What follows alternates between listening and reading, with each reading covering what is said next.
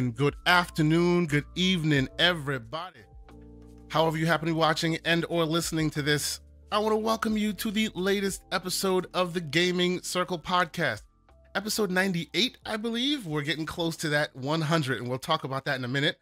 I am your host, Mr. K. Asante, TKO Asante on the Xbox, PlayStation, all those places that we tend to talk and chat. But of course, I am joined by the man who makes game development, slander, and hypotheses all a thing in one person, Mr. Everborn Saga. Good morning, sir. How are you this morning? Oh, and if you're on, you are muted. Oh, he might still be muted. He is quiet.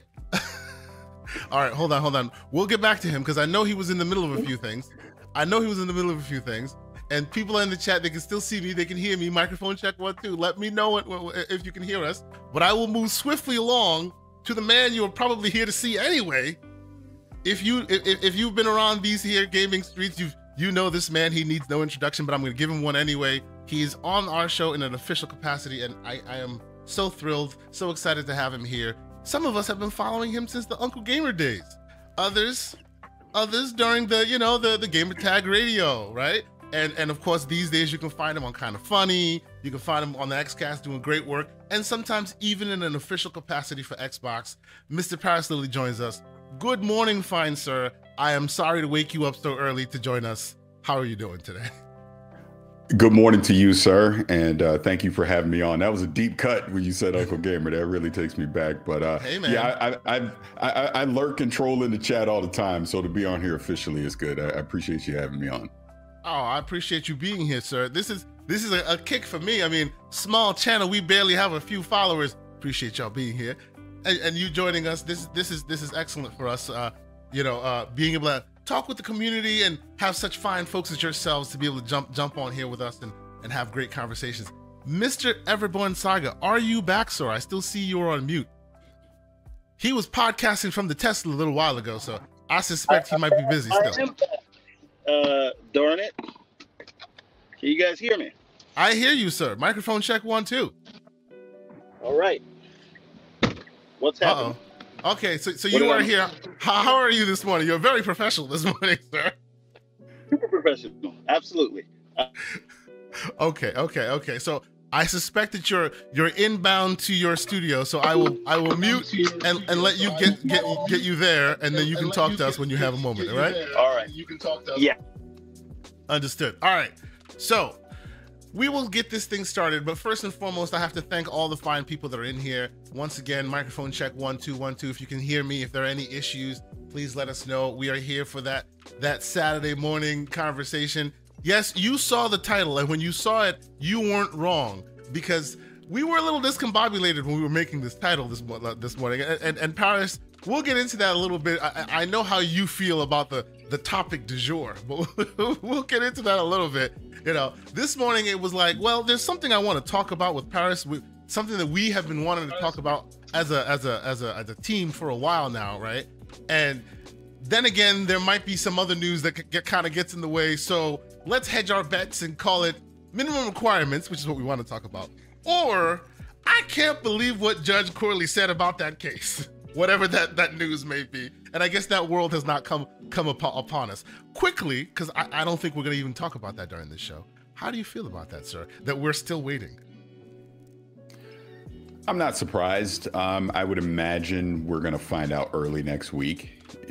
Seems about right. Clearly, the judge understands that there needs to be some type of decision made before the 18th of July. Mm-hmm. Or, obviously Activision and Microsoft have threatened to walk away from the deal. So I would imagine it's early next week, Monday or Tuesday of next week. We'll know either way, and either way, there will be chaos. Oh, I'm waiting for the chaos. Which is exactly what I'm here for. I'm not. I'll tell you right now, I'm not. I will be so happy when this is done all either over. way, so we can stop talking about it. It has been. I'm just going to keep it a buck. This has been one of the more eye-opening and embarrassing things for this gaming community, in my opinion. Yeah. To see the lengths that certain people have gone through on either way, for or against, to talk about this thing, honestly, it's embarrassing. That's why I don't like talking about it, because I think we are consumers. We're not regulators. We're not lawyers. We're not CEOs. We're not the ones that are making this decision. We're not the ones that are spending the billions of dollars on this, but you would think that we were. Listen to some of these people on here. So I'll just be glad when it's done, because I think, my personal opinion, I think this will have a positive effect on gaming if it goes through. I think Microsoft having Activision and those IPs and those studios will be good for gaming, because I think they're gonna come after you. I don't care. I really don't care about that. This is my opinion. My opinion is the major IPs that are currently exist on other platforms will stay there, but it will expand to more, which is good. That's a good thing. So I don't see, other than quote unquote bragging rights in the industry, there's no negative connotation to this, in my personal opinion, because I don't see, look, at the end of the day, this is all about making money, right? They're trying to make money. So they're not going to purposely sabotage themselves from making more money. That's the whole point about this. The fact that a game like Call of Duty, and whatever iteration it could be, will come to the next Nintendo platform potentially, is a good thing. How is it bad? It doesn't affect you either way. We know this is going to expand. The multiplayer games are already doing cross-play, but it's going to be a guarantee that we're going to see cross-play across multiple platforms, whether it be PlayStation, Xbox, Nintendo, PC, and cloud.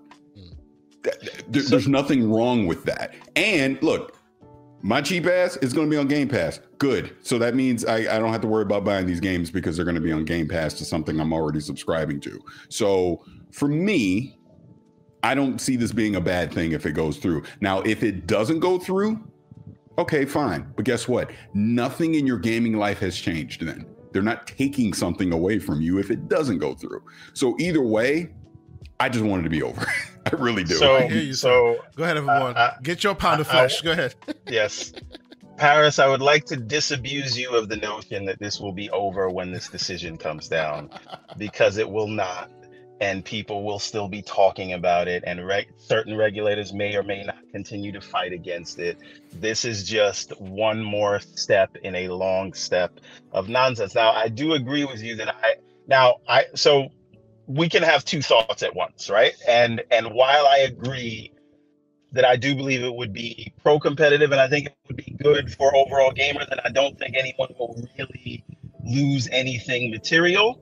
And I don't think that Call of Duty, which is all we've been talking about, is an essential input to the industry. So what I think we are seeing, and I think this is the frustration that a lot of people have with this, is most people that have any modicum of common sense would agree with what you just said. Right? You're not going to lose the games you have already. It's going to go to more places, and it will become cheaper for people who are in a specific ecosystem. That in and of itself is not anti-competitive, but we talk about it that way because regulators, which they're within their rights for this, but they just don't like the idea of a company the size of Microsoft acquiring the company the size of Activision, and it's the size of the deal why it's getting all the scrutiny. But anyone who would look at this would say, okay, well, even if I think they could make it exclude, I know they won't, but they could, and PlayStation would not go out of business. And I don't think anyone believes that. Well, and the fact that they are going to keep it there. The fact that you just said that right there, that statement you just made right there, that's what, when that was made plain early on in this process, right? When even the FTC's own numbers came back and said, at worst, and of course those numbers are inflated and they are unrealistic, whatever, whoever they happen to get it for, at worst, we're talking a 5.5% shift from one platform to another platform. And this debate and this fight kept going. That's what told me this whole thing was just a dog and pony show. If 5.5% is the whole fight, then we should go back to bed. Right? Was there a pun intended there?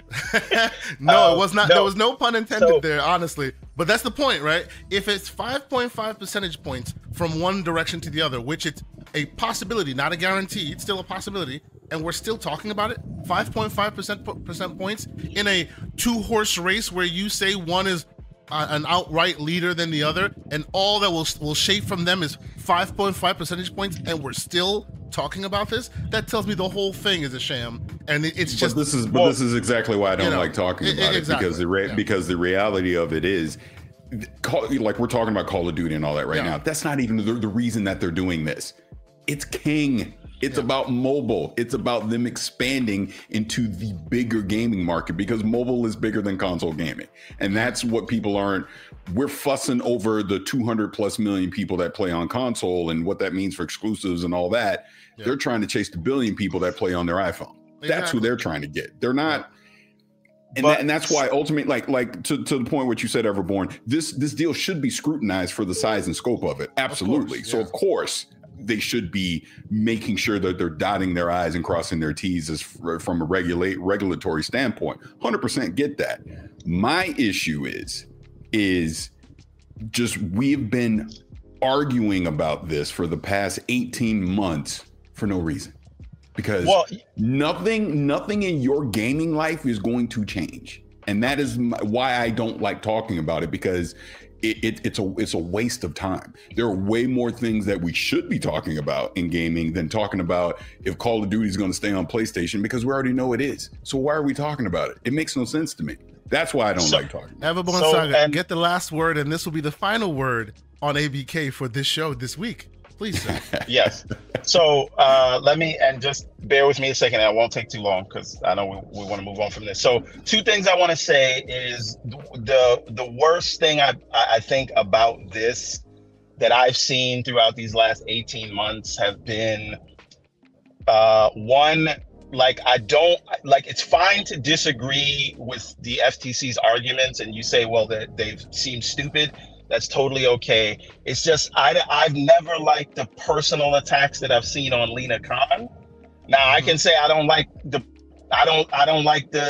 ideology or the politics, but we've seen really bad personal attacks, and I just think it makes us all look bad when we do that.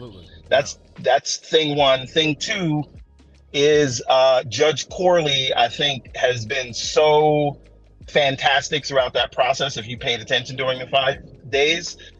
Whatever decision she comes back with, I know that it was well thought out and it was well researched and care was taken. Whether I agree with the decision or not, I just want to hats off to Corley. And the last thing I want to say is, I think the absurdity of the arguments being made by the regulators is what has made this whole process so vitriolic.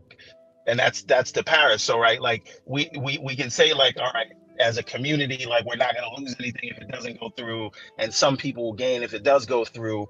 And the problem is, we've seen regulators who we respect and we look to do these things, and it makes you say, well,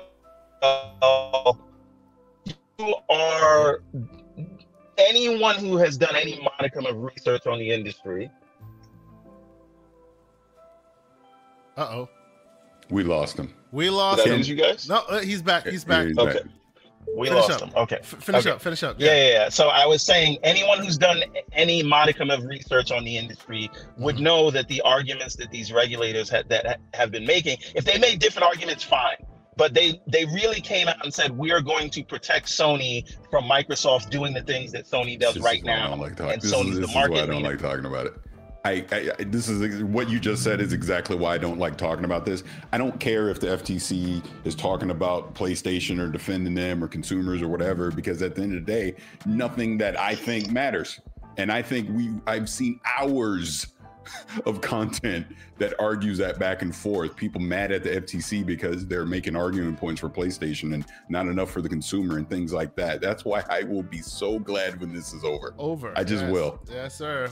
As they say, wake me up when this is done. Yeah. Can I? And look, I know this is not my show, but no, please I speak on it, sir. I see a super chat. We're about to get to the super chats. We're gonna get there right now. I see Riskets out there. He's already started early. That one? Let's address it out of order. Let's put it on the screen. The man Risk It for the biscuit here early. Thank you, sir, with a $3 super chat saying, not 100% true. If it fails, we lose in Game Pass. So first and foremost, I got to meet Risk It for the biscuit. You can't lose what you don't have. You can't lose what you don't have. Sorry, Paris, go ahead. No, I was just gonna say I got to meet Risk It for Biscuit at Xbox. I don't even know what you call it now. Summer Game Fest, whatever it's called now. Xbox, not E3. Yes. Yeah. But he was like, you don't know who I am. I'm like, of course I know who you are. But to answer his question, he has a point on that, in that it will take away the perceived value of what we thought we might get with Game Pass if you add the Activision portfolio in there. But here's my counter argument to that. You were already invested in the Game Pass. It shouldn't matter if you don't get Activision in this sense. Microsoft already has 24 studios at this point. We obviously know there's so many different IPs that they're working on. The real value in Game Pass is we're getting their internal studio content day and date. That's the biggest selling point on Game Pass, right? They obviously make deals to bring in some older titles. They make deals with, third party publishers to bring in stuff. Some things come day and date, some don't. So I think even without Activision, is it still a good value? Yeah, it's still something that I want to subscribe to, and I would want. Activision, it just is icing on the cake when you think of it that way. Can I add something to your point, Paris? I cannot agree with Riskit's argument for the same reason that I told PlayStation guys you didn't lose Starfield, because you never had it. Yeah, you never had it. That's the point. Yeah, we never had Activision stuff in Game Pass, so like we can't. If it doesn't happen, how's that different from your life today? And you know what? Yeah, and that's how I look at this entire thing. Yeah. You don't have it yet, so you're not losing anything. Like until if it's in retail, it doesn't exist yet for you. Yeah, absolutely, absolutely. But and even on a brighter note, to Riskit's point, and shout out to you, sir. Appreciate you chiming in on the show. On a brighter side to that, and we may get into that a little bit. We've now seen some background information as far as what other targets Microsoft is hitting. In a world where ABK is not their target, they still have a lot of room to play, and you see they are aggressive about wanting to play. So you will still get your value. Yes, you may lose Activision from the mix, but now your brain can start to think about all those others on the list that they still have in the mix. So it's not like, oh, well, you've inherently lost something in Game Pass. Now they're redirecting those resources elsewhere, which will also inevitably come to Game Pass. So, in that Paris, long run, you might actually make out in the deal. Go ahead, everybody. Paris, are you ready for Activision to get blocked, and then we got to go through another 18 months of their next acquisition? No, stop it. Let's not go there. No, go ahead, Paris, please. Yeah. No, I was just gonna say, if it gets blocked, it gets blocked. Sure, you're gonna have people celebrating it. You're gonna have people that are gonna be disappointed about it, and there's gonna be the whole back and forth. At that point, just move on. Let's just move on. Whatever happens in the background happens. For all intents and purposes, I just assume the deal would be dead at that point. Let's just move forward. Let's focus on, look, Starfield is in 2 months. Let's talk about that. Why are we talking about Call of Duty when you're going to get Call of Duty anyways? It's not going to go away regardless. So that's how I look at it. And to button this up, I actually think that a world where the deal does not close is actually more interesting for the Xbox gamer than if it does close. Just because, like you said, Paris, you're going to get these things anyway. But the counterfactual is super interesting to me. So anyway, Everborn, I think you should think about that one for a while, because I want to talk about that. Until we get Judge Corley's results, which hopefully by next week we will already have that. But if we don't, I want to live in that world and really think about, hey, what does that world look like? The resources they have in front of them. What potentially are they going to go for? But think about it in brighter world, because all the mishigas of the FTC and all that stuff will be behind you, because obviously they will not be buying a publisher of that large scale, so you won't be dealing with quite the same level of pushback. So hopefully we get there. Let us button up our ABK talk. We did that right at the top for y'all, because I know some of y'all come for that. So we did that just for you guys. Thank you guys so much. And first and foremost, thank all the fine folks that are in here. We're early, and still we have 133 folks watching us. Thank you guys so much for being here. We appreciate you guys for being here. We appreciate the man, Paris Lilly, for pulling up. We're going to have a great show. Let me first catch up on a few of these super chats, and then we'll move to our regularly scheduled programming here.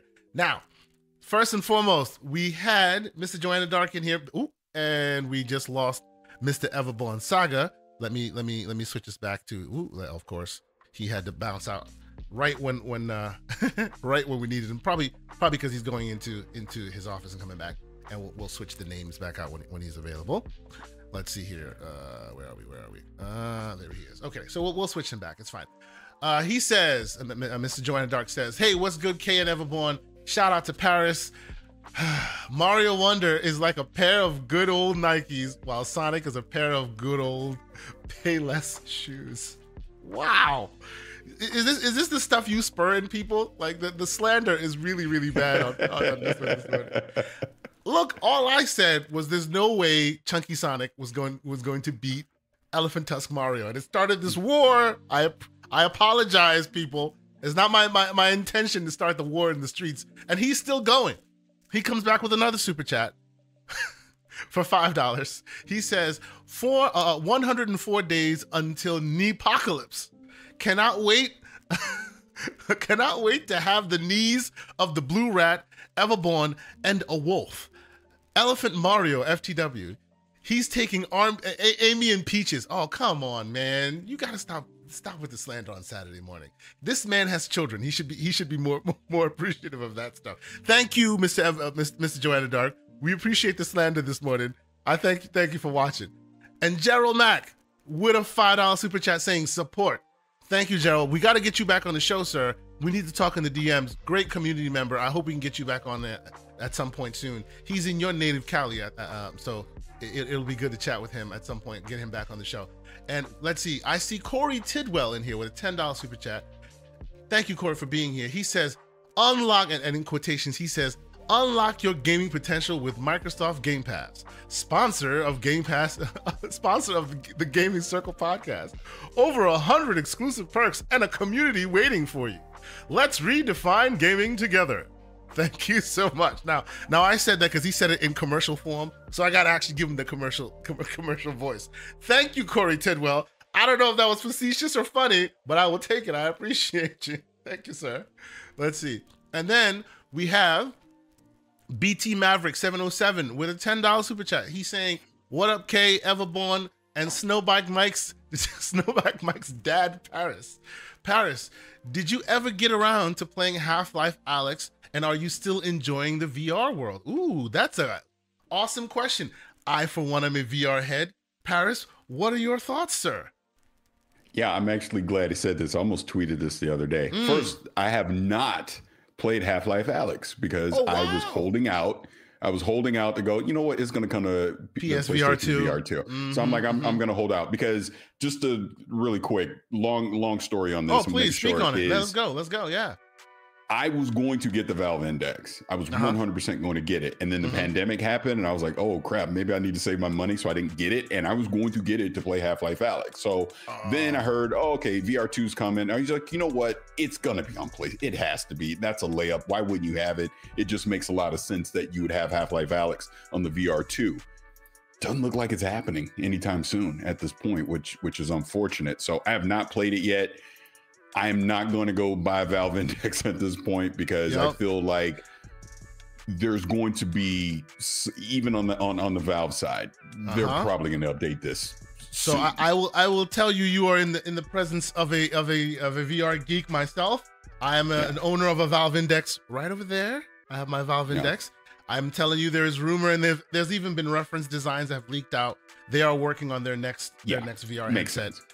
I, like you, was waiting for them to announce I have played Half-Life Alyx, but I would have loved to see the Sony rendition of it when they add the haptics and how they add the HDR and what that would do. So I was waiting for them to announce that so that I can finally buy a PSVR 2. They haven't announced it yet, so I'm still kind of to me, I'm still Gen 1 VR headsets. I have not bought a next gen VR headset yet. Still waiting to see who will get me with the software. So I'm happy to hear that you're a VR head. Please continue. Yeah. So to answer the second part of that question, am I still playing VR? You might be able to see it over camera. It is literally sitting right there. I see it. I have not played VR 2 God, it's probably been about a good 2 months at this point. I've not played anything because I obviously played everything that came out at launch because I got a chance to review the VR2 when that came out. Because again, let me backtrack a little bit. I was one of the people that purposely was like, you know what? I'm not going to invest in VR 1.0. I'm going to wait until we get to a 2.0 product of it from a hardware standpoint, lessons learned, the whole thing. So that's why I didn't get the VR 1. I kind of was like, Valve Index kind of seemed like the first 2.0 product. And then, like I said, I decided with the pandemic to wait. So then when VR2 came out, I was going to buy it. And then PlayStation sent me a review unit. So I wound up not buying it. But, you know, I played a lot of launch games on it. Tentacular was a game I really enjoyed on the VR2 as an example. But there hasn't been anything since the launch lineup that's really compelled me to want to jump back in. What's the game? Not Firewall. What's it called? The shooter. You know what I'm talking about? Yeah, I know the shooter. Yes. That'll probably be the next thing that I hear. Synapse. I hear Synapse on PSVR 2 is also worthy. Yeah. Like people are talking positively about Synapse.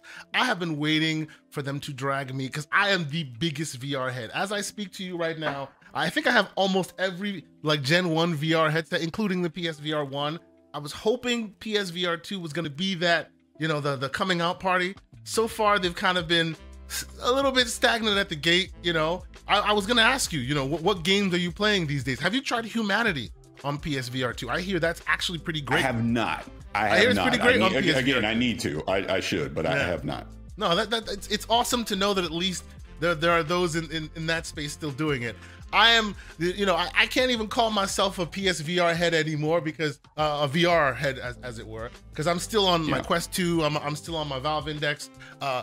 You can't see it, but I have base stations connected from my HTC Vive. I've had all the old headphones and stuff. The only thing I will say to you about you wanting the Index is, to me, even after using all the headsets I've used up to date, they've like the newer headsets have conquered all of the benchmarks that Valve set, except for them Knuckles controllers. To this very day, them Valve Knuckles controllers are just the truth. You cannot find, like, even the regular by your own hand tracking is cool, but the Valve Knuckle controllers gives you haptics while still giving you dexterity and individual finger control. And, you know, I say it's the only VR headset that lets you flip people off in VR. It's a selling point. I'm sorry. Nice. It's pretty cool. Now I will say, I'm going to be a day oneer for the Apple, the Vision Pro. Oh, sir. Oh, yeah, sir. All right. I'm gonna day one that one. That one. I mean, just from a tech geeky standpoint, to just see it needs to happen, right? Apple. Yeah, yes, I'm gonna jump in and do that one. Like I will be the guy on the plane with it on my head watching it. But bro, so I am the guy on the plane with this on the plane right now. This is the Nreal Air. And it's like big screen, the Nreal Air, you know, and then the noise canceling headphones. When I'm flying, and I'm gonna be flying this early next week, these are my go-to companions. So I hear you. Nice. I feel you on that too. I've already just started seeding the ground with the wifey about the old $3,500 purchase. We'll see how far that gets me, but yes. Yeah, I'm definitely going to make that investment. Now I want to wait till Everborn comes back because I want to address this from my point of view. But Risk It put another super chat in there. Oh, we're going to talk about it. And I'm sure you could see it. I want to talk about it from my point of view because I also want to talk about the quote-unquote infamous picture. I know how that went down, and I just so happened to be listening to a space yesterday where I heard Risk It talking about it too. But yeah, Everborn's coming back. But you say his name and he shows up. There he is, Mr. Everborn Saga. Microphone check. Are you here, sir? I am here. Oh, and he's popping in and out. You may want to fluctuate your mic. You're going from 0 to 60 in like 2 seconds. Okay, how about now? Yeah, you sound good. You sound good. Actually, you know what? Once again, we will supersede the others, and I will, of course, double back and make sure I get that done. But here is Risky for the Biscuit super chat. He is saying, and with $3 super chat, thank you, Risky. He says, Kay, have you guys received your Xbox checks yet? Brother, first off, Paris, I will let you first address that. Go ahead, sir. Yeah, let me get a little bit of room on this because I want to give my perspective and please. And obviously I'm well versed on this whole thing. So I have been podcasting in this gaming thing since 2006. Like you mentioned Uncle Gamer. That's when Uncle Gamer started back in 2006. Yes, sir. I was inspired by Danny Pena doing Salute to the gray beards. Yeah. So I've been doing this for a long ass time. And when obviously the tweet that went out talking about the Xbox influencers are paid, and when I was in the spaces that Tim Dog, or I was listening to the spaces that Tim Dog was doing, and there were certain people that were in there that were arguing about it, and I'm laughing the whole time because it's so ridiculous. There's the picture, the infamous breakfast picture that came from the Summer Game Fest, where Risket was there, Cold, Lord Cognito, people like that. They're all sitting around having breakfast, and Aaron Greenberg's there, and they do the little sign or whatever, and they go, see, that's the sign, they're all getting paid and all that. All that stuff is silly. No, they're not. None of these people are getting paid. Jealousy's a mother. That's what it is. Yeah. Give me a little room on this, because give me a little room on this, because I want to give a big picture on this. Please, let me explain how this works. So obviously I'm on Kind of Funny Gamer Tag Radio and stuff. I get things to review. I saw people arguing about, well, people were getting free Xboxes and all that. You're not getting a free Xbox. What you're getting is it's a marketing thing, because they want quote unquote influencers, content creators, these media sites to get hardware early, to get software early, because they want them to give their opinion on it. At no point, and this goes from Xbox, PlayStation, anyone that you want to say, no one is telling well, you can't say anything bad about a product. If you don't think a product's good, you say it's not good. If you think it's great, you say that it's great. That doesn't mean they're sliding a check under the table to give your opinion. Sure, you're getting things early, you're getting access to things early. That 100% happens. I've been fortunate enough. Did I get an Xbox Series X and the Series S from Microsoft? Yes, I did, to review early. Did I get a PlayStation 5 from PlayStation? Yes, I did. But it's also because they want my opinion out there to be talking about these products. And again, I just mentioned VR2. That's another one for PlayStation that I got early. But at no point did either PlayStation or Xbox or EA or Ubisoft or any of these companies ever come to me and say, you can't say anything negative about our product. Because if anything, they want to hear the negative opinions about it. So guess what? They can improve the product. Sure, it might have a short-term negative impact on sales, things like that, depending on who the opinion comes from. But in the long term, it allows these companies to make better products so they sell. And I do go out and I'm talking positive about it, or whoever it may be, right? Now, to this point about, does Xbox pay people? As a person who has been paid by Xbox, it was because I hosted their showcase. That's why they paid me to do it. It's because I've done things for Flight Sim. Yes, I got paid for that, but I've also disclosed it. No one that gets paid, you have to disclose it. There's legalities to this. You can't not say you were paid for something, that you weren't compensated for something. And to the people that go, well, if you get a review code, you're gonna you're gonna be influence to say something positive about it. Redfall says hi. That's all I'll say on that. If that was the case, you would not have seen so many people, myself included, say Redfall was not a good game.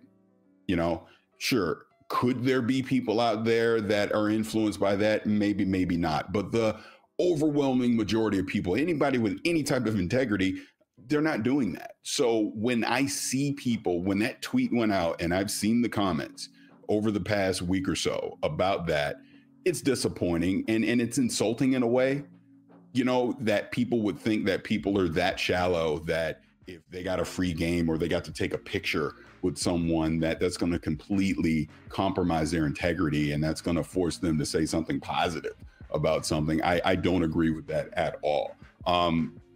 It's just simply not true. And to see that tweet catch fire the way that it did, it's ridiculous. It just is, because that is not how any of this works. It's just not how it works. If a company comes to you and gives you a review code or gives you hardware early, it's because they value your opinion enough that they need to make sure that it's in your hands so that you're going to go talk about it. Of course, they want you to talk about it in a positive way or they wouldn't give it to you. But at no point are they telling you you can't say anything negative about it. And no one's being paid on this stuff. And if you are being paid, you have to say you are. That's just how it works. So I know it's a little long-winded, but I've been biting my tongue for a week. It needs to be said. No, you're absolutely right. It needs to be said because, like you're saying, there are disclosures in place, there are legalities in place. Folks get in their feelings. You know, there's a bit of jealousy there when you see it when you see all the great community members there. I will tell you, I was seriously jealous. I was this close to coming, and then that didn't happen. So some people took it a little left. Can I say this too? Please. Can I say this part too? I won't say the name of the person, but people can obviously put two and two together. There was also a certain, I guess I'll say content creator that on a stream tried to address this. And as an African-American, as a black man, to see another black man basically say that a company basically needs their token black guy, so they went and found a new one, and he's being compensated and all that. That just drove me nuts, because we have it hard enough as it is in this industry as people of color to try and do any of this stuff. To see another person of color denigrate a person of color or generalize in that way is just completely disappointing. But knowing the source of it, I hope no one took that seriously, because again, not true at all. So you're still popping a little bit there, Mr. Everborn. Okay, just a little bit. Hold on. How about now? How are we doing? Yeah. You sound more consistent. We'll see. Keep going. Okay. So I think we're giving a little bit too much credence. I think we should make fun of these people. So no, you should. 100% you should. I don't know about you, Paris, but I am in the Illuminati. These two Teslas are not cheap, right? These vacations to Paris and Disney World and all those things are not cheap, and it's all paid for by Xbox, right? That's it, right? People are mad they didn't get invited. They're not in the Illuminati. You didn't get your invite. Apologies. But see, I'm going to push back on what you said. I don't even joke about that.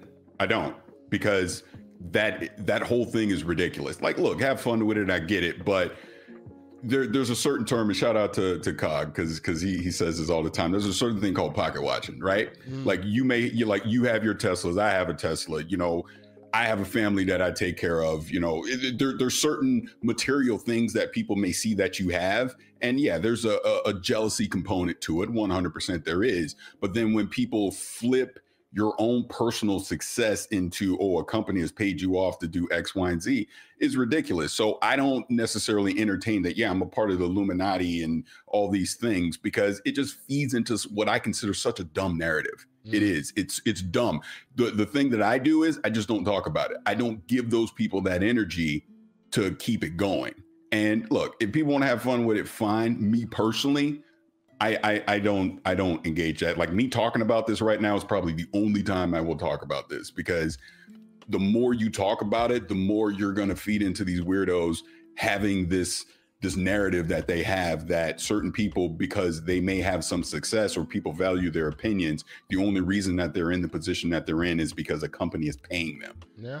I just don't agree with that at all. So I think that a lot of the people you hear from this it's projection, and it is 100%. You are talking about people who are content creators who got into the content creation ecosystem in order to get this kind of access, and they see people that have it and they want to invalidate that. So it can't be because you worked hard. It can't be because you have a large resume. It can't be any of that. It has to be because the big bad corporation is paying you off and they want you to be a token. And they're because it is so ridiculous, I want those people to cry. And so I will make fun of them. I am not as good as you, sir. Well, I appreciate the stance you take. Mr. Everborn Saga, we appreciate you. You are the one that lays with the dogs and catches the fleas so that we don't have to. That's fine. To me, I'm on Paris's page. I say, if you give that little bit of ridiculous smoke some oxygen, it turns into a fire and it keeps going. Let's keep it moving. I thought it was ridiculous. I'm not going to argue with anybody, but I am going to make fun of you. See, when I saw that picture, I thought to myself, next year I was going to do it this year, and it didn't happen. Next year I'll be in that picture. But see, here's the thing, because again, I was there. I wasn't there the moment the picture was taken, but I could have already, and I heard Riskett say it in the space, but I already knew how it probably went down. You know, a lot of people stay at the same hotel when they're there. There's, again, I'll just call it out. It's a JW. A lot of people are always at the JW, right? That's a big meetup spot when you go to LA for these gaming events, right? So when I first saw the picture, I had guessed exactly what happened. I go, let me guess. Cold and Cog and Riskett and all these guys were probably just having breakfast. A lot of Xbox people all stay at that same hotel. Aaron's probably walking through, saw him. He's a good guy. He comes over, he talks to him. Hey, let's take a picture. Take the picture, done. Yeah. That was my immediate guess when I saw that, because he does it all the time. So there was nothing, you know, disingenuous about it. I mean, I'll take you back to 2021. I don't know if you remember. There's a picture with me when I went to dinner, you know, with Aaron and Phil, and that was when I'm literally hosting the showcase. That's why that happened. You know, no one knew it at the time, but everyone got mad about that and the weird conspiracy theories about that. We should not give those people who get mad about ridiculous things any air, because that's ridiculous and stupid. When I saw that, my heart swelled up with pride to see that the man who one day will be on my show was getting dinner with Phil Spencer. That's all I had in my heart at that moment. I was mad proud, and I'm always happy to see you succeeding in that space, and they should do more with you. And those who take those pictures and those things and they go that way with it, they're allowed to speak. That's why the internet gives a voice to everybody. My thing on it is this. But they don't belong. My thing on it is this. And again, I'm taking it from the standpoint of a black man, as a person of color. We have to work twice as hard to have any amount of success in this industry. It's just a fact. Whether you want to believe it or not, you can argue with me, fuss about it. It's just the God honest truth, right? So when I see one of us succeeding, I'm celebrating that, because that's what this is all about. There is more than enough room in this space for all of us to succeed. If you're good at what you do, let's celebrate that, instead of constantly trying to tear each other down and come up with these conspiracy theories. And the only reason you're there is you're the token black guy, and all these ridiculous things that you see people say. And I'll say it again. I get that some of it is born out of jealousy, but at the same time, we got to stop.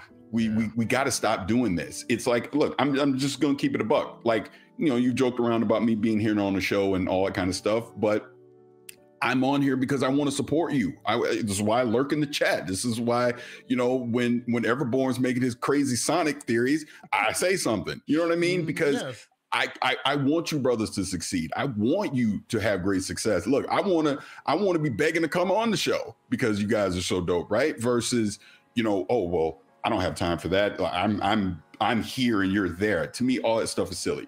We're all in this together. Whether how successful you might think I am or not successful or whatever, I want you guys to blow up. I want all of us to blow up. And that's the frustrating thing for me, is that we don't have enough of us doing this. Absolutely. And then when anyone tries to get into the space to do it, you immediately got us trying to tear us down. Yes, absolutely. Yep. Oh yeah. So, go ahead.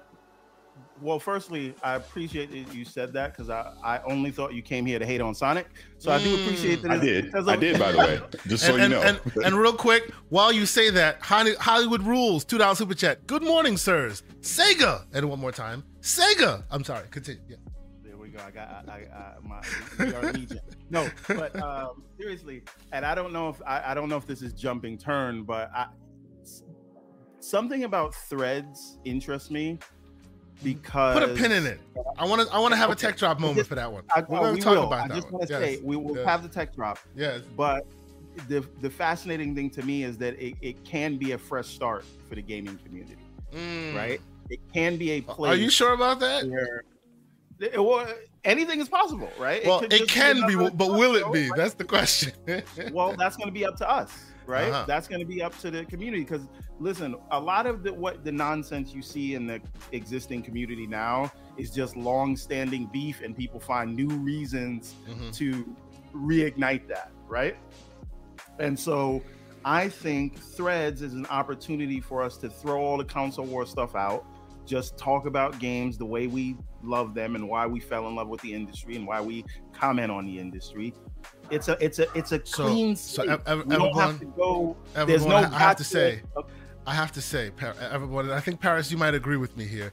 If that's what you want, then maybe you want that process that's going on right now in Blue Sky, where they have an invitation, and then they have to ask you 20 questions to see the nature of your heart before they let you in the door.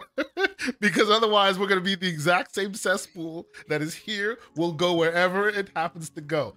Right now, and you can tell me, it's dormant in Blue Sky, but it's Blue Sky. It's beautiful. There's no console warning there because they have a hard gatekeeping mandate, and nobody's getting in. That's the only reason. Can I give a hard truth? To the platform where nobody's getting in. Exactly. Okay. Can I give a hard truth about social media? And I know you want to put in about Threads, but I think I have to address this now. Yeah, do it now. Yeah, sure. Threads is the new hotness right now. Blue Sky, like you said, all that's great. Kumbaya. But Everborn, you're saying a clean slate. It's a clean slate right now until the floodgates are completely open. It will that same cesspool will migrate to those platforms as well. That's just the reality of social media. And you know what, gentlemen?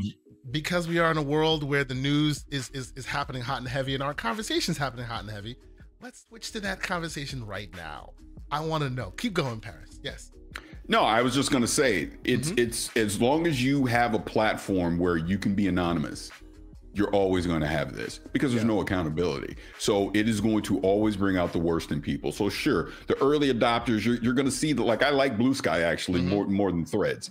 Me too. It's a great community, good people so far. But you're already starting to see a couple bad actors infiltrate in the wall.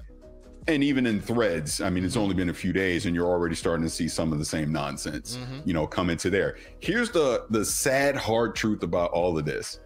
Neither one of them will surpass Twitter. No. Just won't. Just won't. As much as we might fuss about Elon and a lot of dumb things that he's done and policies and all that, neither one will have the success that Twitter has right now. So sure, we're all excited about it, but at the end of the day, we're all going to go back to what we know. I mean, short of Twitter going down for a week, giving another thing like real space to breathe, it ain't going nowhere. As long as Elon is able to keep them servers alive long enough for it to continue limping along, none of these others will catch fire, in my opinion. I think you're right on that. But if they do drop the ball like hard for like 2, 3, 4 days, it may be enough to get one of these guys room to breathe. That's not a possibility with the way Twitter has been run. This is the thing. That's why I'm bringing up I'm bringing up the hedge of an outage. If there's a good enough outage, it might spur folks to go left or right. Now, quick question to you, Paris. You were saying about the anonymity question, and I completely agree with you about that. Threads is backed by Facebook, which kind of insists on your at some point it'll insist on your authenticated access, right? Like a verified person. Won't that negate the issues there? Because it does require you use an ID. I will fully admit I tapped out on Facebook, so I don't know if I think they did. That's even a thing. I think under duress over the years, and with Meta and all of that adding to the mix, they now have. I think that's how their verified checkmark works currently.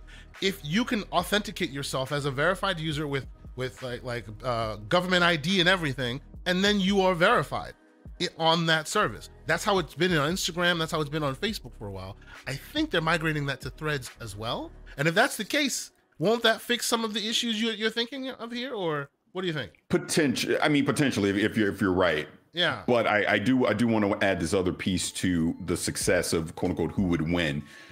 Whichever one becomes the news source, because that's why Twitter is what it is. Twitter is where you go to get your news. It just is. That's where breaking news happens, all that. So now all of a sudden, let's just say Blue Sky, all of a sudden in Blue Sky, you're getting news is being broken on Blue Sky first, then you're going to see more people migrate to that. If you get and this is where Threads may, give Twitter run for its money by them auto importing the Instagram aspect of it.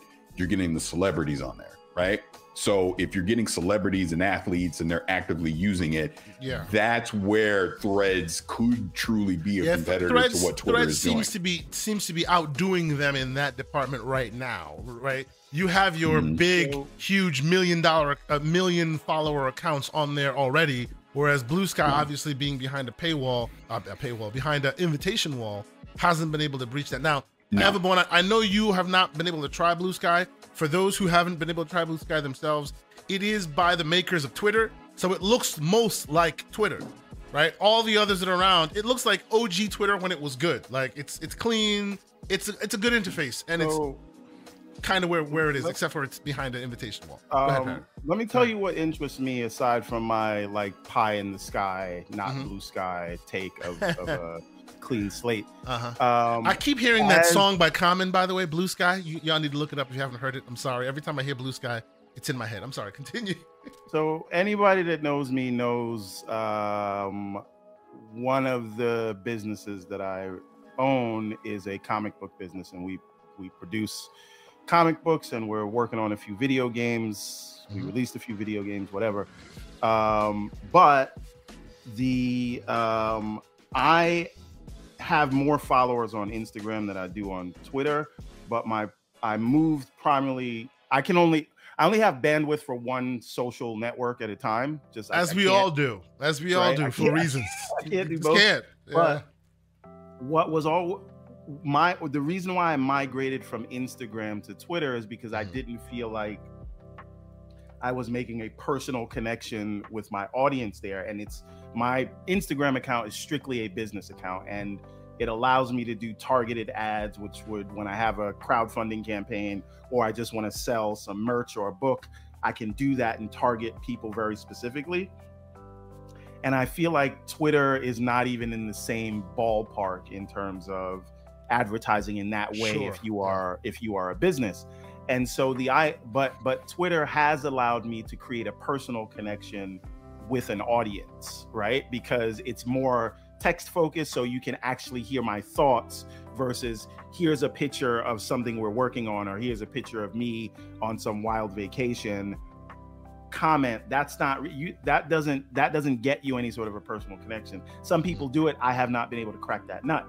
Pause. So the idea that there could be a platform that one would allow me to easily get my Instagram audience over there, and then have all the telemetry and the targeted ads that I can do for my comic book business, and because if you're in that indie publishing scene, you know your entire business is based on, yes, the content is super important, but it is people knowing who the creator is and wanting to be on that journey. So I'm saying that to say, to me, Threads is a business opportunity to create a personal connection with my audience that is more than just here buy my stuff. Monetizing the marketing aspect of it as well, with a more robust marketing arm. Right, because if you see me on Twitter, I'm rarely saying buy my stuff. When I'm on Instagram, it's like, we got a new book, go buy it, here's the link. If there's a way to merge those two with Facebook's targeting ad platform, I think it's super exciting if you're into that kind of thing. There you go. So that's my selfish reason for that is one notch in the book for Threads. You are right that it's able to give you both that marketing arm that Facebook does and that Instagram does so well, and hopefully thread that needle and give you the text to connect with the consumers in a better way than just the photo. So we'll see how far that goes. As a consumer though, I don't know if Threads will be, I know that there are million in the first day. Yeah, people are hungry, I know, but the question is, will it last? I don't know, brother. I don't know. Like, I will say I've been enjoying my conversations in on being there. Posted there, though. I will say that. Yes. So to your point, Paris, it's not like news is being broken there. People are just like, hey, it's a regurgitation of Twitter at this point. Most of the people that you go and you follow and you see that, like Phil Spencer's on there. He has no posts right now. Yeah. Right. It's just like, let me claim my name before it goes away. Before it gets too far away from me. So we have to see if it will catch on. But I think it's also I just feel I don't know if this is the capitalist in us or whatever. Why does everything have to be a zero-sum game, right? Can Threads coexist with Twitter? It will. I don't see it going away, but like I see Hive going away. Woj, this is the way I look at it. Is Woj dropping a Woj bomb on Threads first, or is it doing it on Twitter? It's going to do it on Twitter. Yeah. So that's where people are going to be. Yeah. Okay.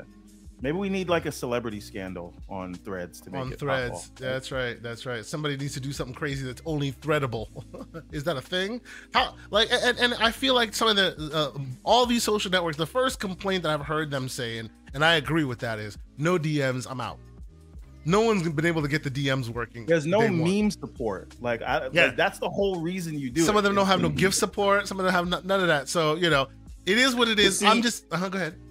But see, let me throw this analogy in there. So everyone, I know you can relate to this. Like, I got a Tesla because Tesla had already built up their supercharger infrastructure, right? Around, so I had zero anxiety about if I ever travel about being able to charge any of that, because that I don't know, lack of a better term, that infrastructure, that platform had already been built up, you know, over X amount of years. That's Twitter right now.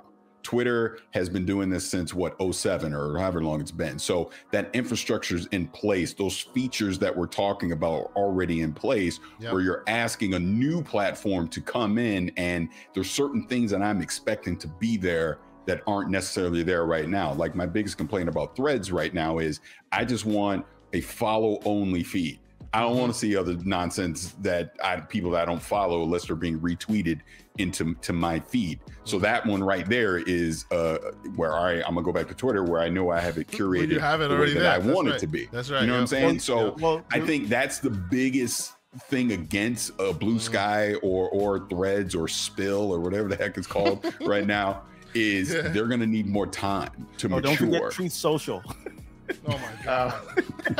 Get out of here.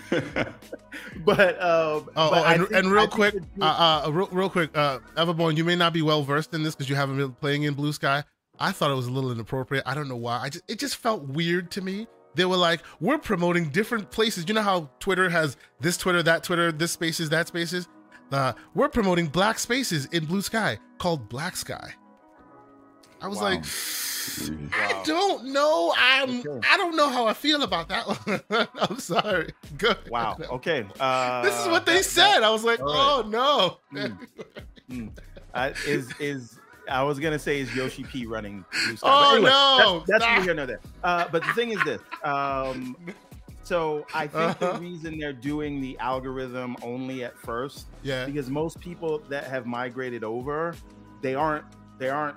What do you call it there? You can't call it tweeting, but they're not posting anything. So you'd have a timeline of basically nothing. Threading, right? and then you'd go there, and your experience would be like, this is boring, nothing's happening. So they're trying to show you stuff now, but I do think that actual chronological eventually they'll do it. Yeah. Now about and I don't want to derail, right?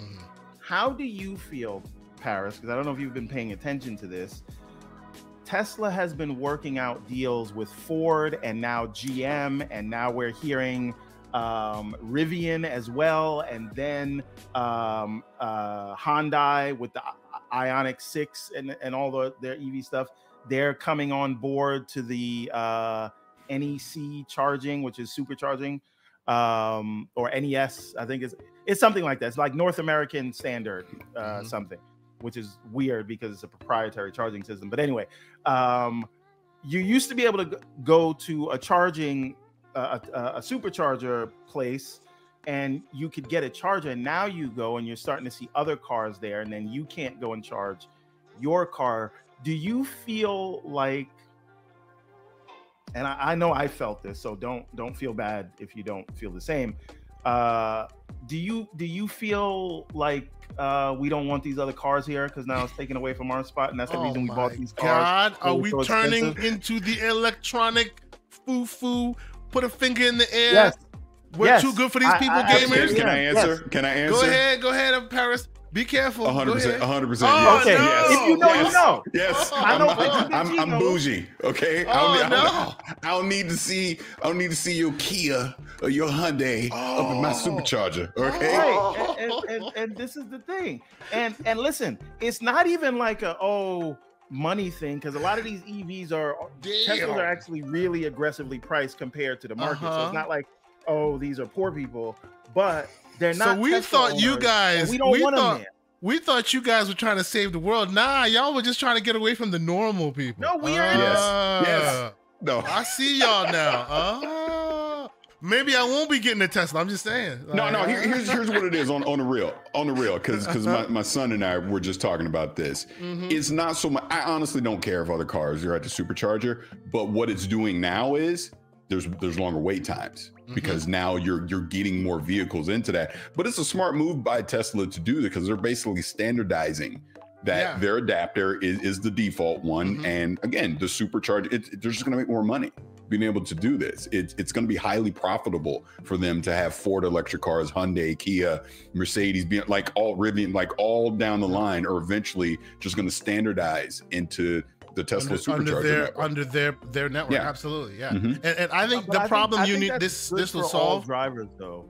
You need to get the government involved. You need to get they companies are. involved. They are. They need That's to the thing. standardize that port and make it everywhere. It shouldn't just be Tesla's network. It should be the network at this point. No. Well, I do want to clarify this, right? Because this is actually bigger than Tesla. They are getting government subsidies, right? And some states like Texas, and there's another state, if you want to be able to have your vehicle eligible for the EV credit, I'm just gonna leave Fuzzy Belvedere's tweet, his message here in the chat, while y'all just keep your pinkies in the air and talk. I just leave this here. He says, "Elite electric Illuminatis in this." Absolutely. I am not a part, sir. Baby. I'm just saying. Yeah, they're saving an environment by keeping you away from them. I'm just saying. But the benefit is. I think we will actually see more supercharging stations as a result of this. And listen, this is not like big corporation. Yes, Tesla's the biggest automaker right now, but they are they had the best technology won, right? Yeah, sure. I was at a supercharger V3 the other day, and it was charging at 1,000 miles an hour, right? And when you go to one of these other ones where you have to use an adapter or the standard ones, you could be there for hours. It does not charge, even though it's fast charging. It's like, you're gonna get like 40 miles an hour. Okay. Right? Okay. It's not anywhere near the same. I'm being asked to take the reins back on the show because we're not turning into the Tesla podcast. I've been told this is not the Tesla Circle podcast. You want to start one up, because we could do this. We could get together with Ryan McCaffrey and do this. I'm being told this is not the Tesla Circle podcast, so I need to rein it in. So hold on, let me catch up with some of these super chats, because I'm sure that we'll get some more Tesla talking from the community. Can you address Hargeet's super chat now, please? Because I have something to say. I see Hargeet in there as well. Hargeet Chani with a $5 super chat. Thanks for being here, Hargeet. He says, "Yo, you did not just say bougie driving a damn Tesla. Catch me when you're driving in a Benz, a Beamer, or a Caddy." And he said that with his pinky in the air. I'm just saying. Benz fell off. And Benz is for your grandpa. I've owned an X5. I've owned the 5 Series. The Tesla craps all over them. Oh, let's not I'm start ready to have that fight. The Tesla Warriors podcast. Go ahead, Paris. Address it. So first and foremost, good to see you, Hargeet. I got to see him in LA as well. Good dude. But to Everborn's point, I've owned a Mercedes. I've owned a BMW. I've owned all the bougie cars. None of them touch Tesla. I'm never going back. Ever going back. It's like going black. Oh God, I knew he was gonna make that one. Oh Lord. All right. Let us move on, because we are a PG-13 podcast, ladies and gentlemen. No, sir.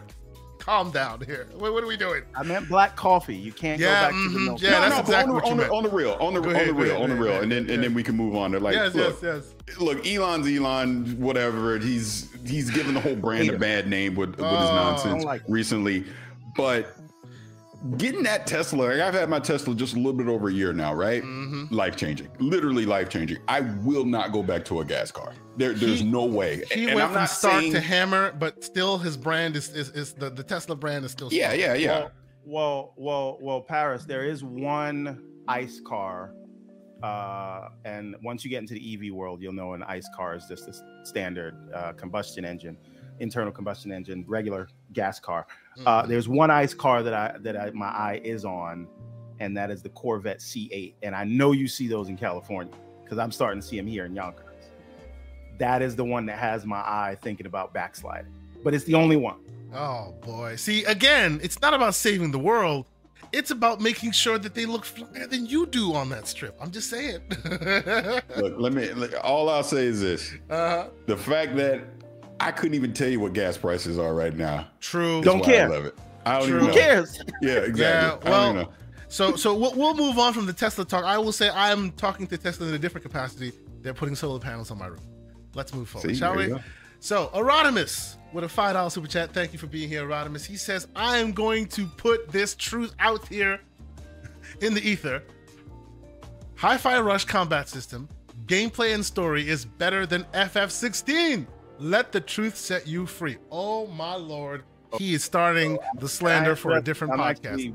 Go ahead. Go ahead. Address that. I just beat my second icon. Okay. You mean you just watched it be beat? Because they say you watch it, you don't play it. Well, okay. There's a lot going on. Go ahead. And, I think this is going to lead into our discussion about genre definition. Yes, we will. Let's go. Why don't you get the rest of the super chats? I will. Come back and to then that. We'll come back do to have that an one. answer for it, and it is something to talk about. We'll put a pin in Erodimus' statement. We have Just get the super chats out of the way. TSWS Gaming. Salute to you, Ham Solo. He says, K Asante, do you think Starfield will play on the SD deck? Oh boy, I don't even know Starfield will play on the internal drive. Like, that's a huge maybe if you're playing it at like 4 something p and extrapolating it to your screen. We shall see. That's a big, huge question mark. You know, I have faith. But the SD deck, I don't know about that one. Now, and I know Paris is about to pull the ally out and be like, no, ROG ally gang. This one has more memory, so this might do it. But we shall see. This one has more memory. Here you go. And I did that one for Everborn Saga. I did that for you. Some support issues. Whatever. Bro, you don't need support issues. I am my own tech support, baby. I got this. This thing is beautiful. Although, all jokes aside, like, we will wait and see how like the Starfield actually fares, because it seems that the GPU may not be the bottleneck here.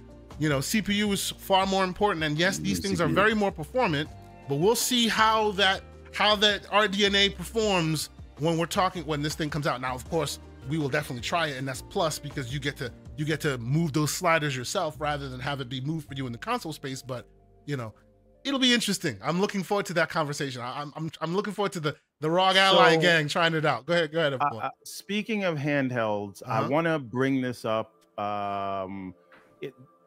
because I don't know if we're gonna talk about what games we've been playing, because I think we might drop that. We might drop that a little bit. But right now, like I was telling you, I just ended up double dipping on on Diablo 4 on the Ally, right? Diablo 4 because I wanted to play it on the Ally, and I found out that they have cross progression, but they don't have cross buy.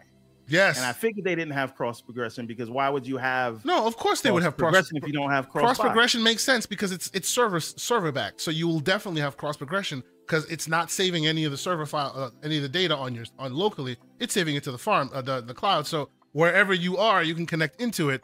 But of course, we are talking about Activision, baby. Ain't no way they're giving you anything for free. You're gonna double dipping. And this is my point here, right? I said in the beginning I was going to wait until the deal closed and I'll just get it in Game Pass, but then I couldn't. And then I'm like, all right, I got this ROG ally. I really want to use it. Diablo would be the perfect game for it. I bought it on the Xbox. I'm not going to buy it again because the whole $70. And then I folded again and I got it on the ROG to continue. But it doesn't work flawlessly. I just log in wherever I was playing on the Xbox. How's it play? I hear it's very well optimized.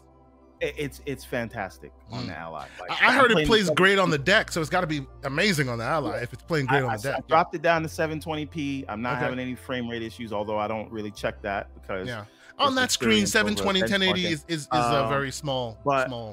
Just to what we were talking about before, this is another benefit.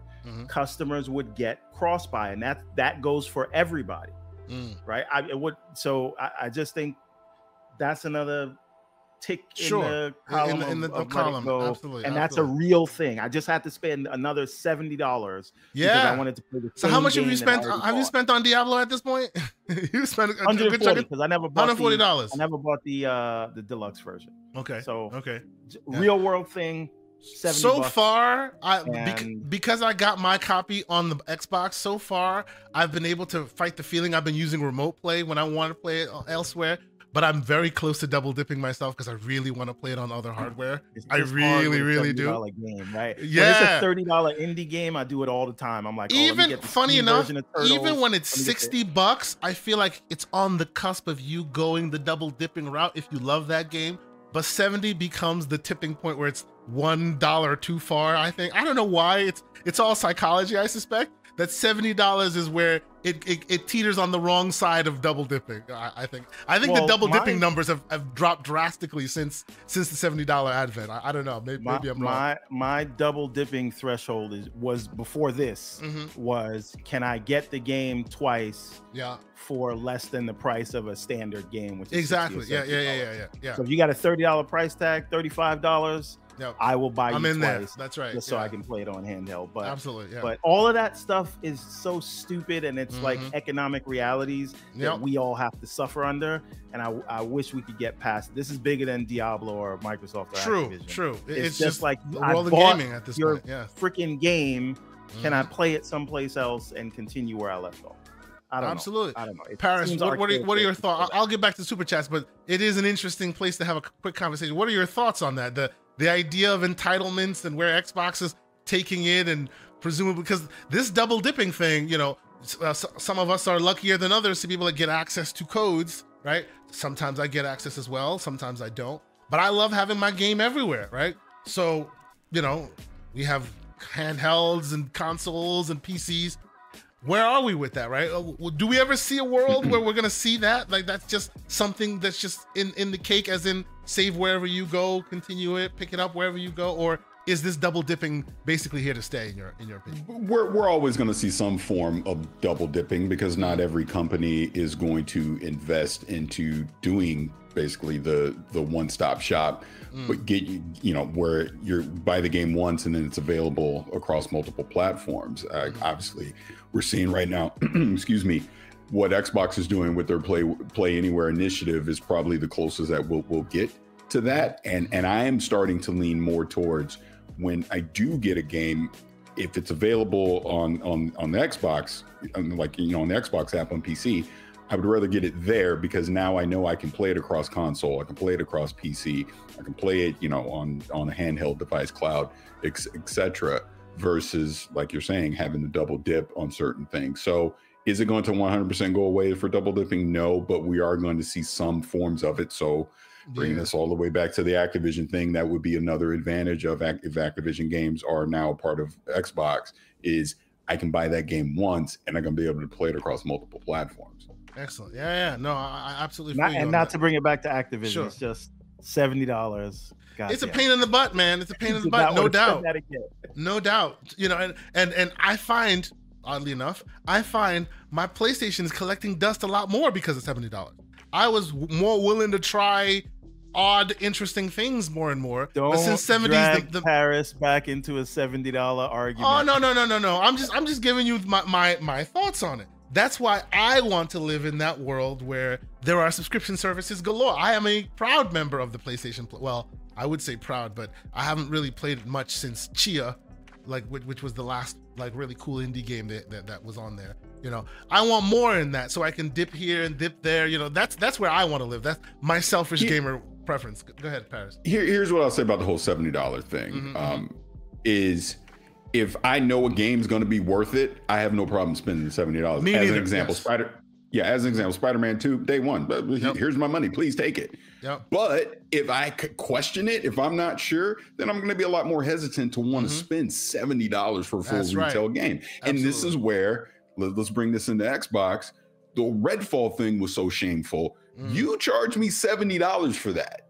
And clearly that game was not ready for prime time. True. That's where, look, if it's in Game Pass, like, okay, the game sucked, you moved on. Yeah. But not everyone obviously is going to subscribe to something like Game Pass. The majority of people don't. So the majority of people are going to have to spend $70 for what they are supposed to be, you know, this big AAA experience. So what you're saying, Paris, is maybe they should have just dropped it on Game Pass as a preview, and then when it was done, sell it for retail when it was done. That would have been a little less of a blow. No, that is not what I'm saying. What I'm saying is they should have delayed that damn game. They should have delayed it outright all the way. Yeah. That's what they should have done. That's another thing. Yeah, that's the hill. I always down that hill when it comes to Redfall. They should have just delayed it. And let me just say this really quick on that. We can move on. I personally think they did more damage to the brand of Xbox by putting that game out than they would have just saying we're delaying it another year, because that was your first next gen only, we're charging you $70 game. So that's just the perception of it. Bad luck, in my personal opinion. Yep. And of course, we have people in the chat. J-Mo Money, no, he didn't. Stop it. I was being facetious. Cut it out.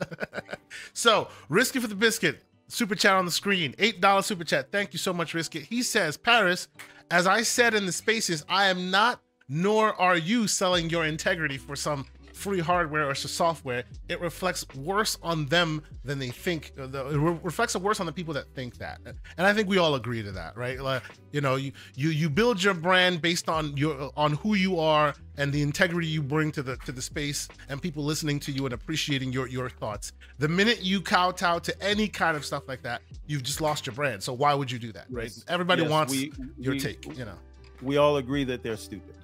Yes, we do. Yes, we do. Yes, we do. Absolutely.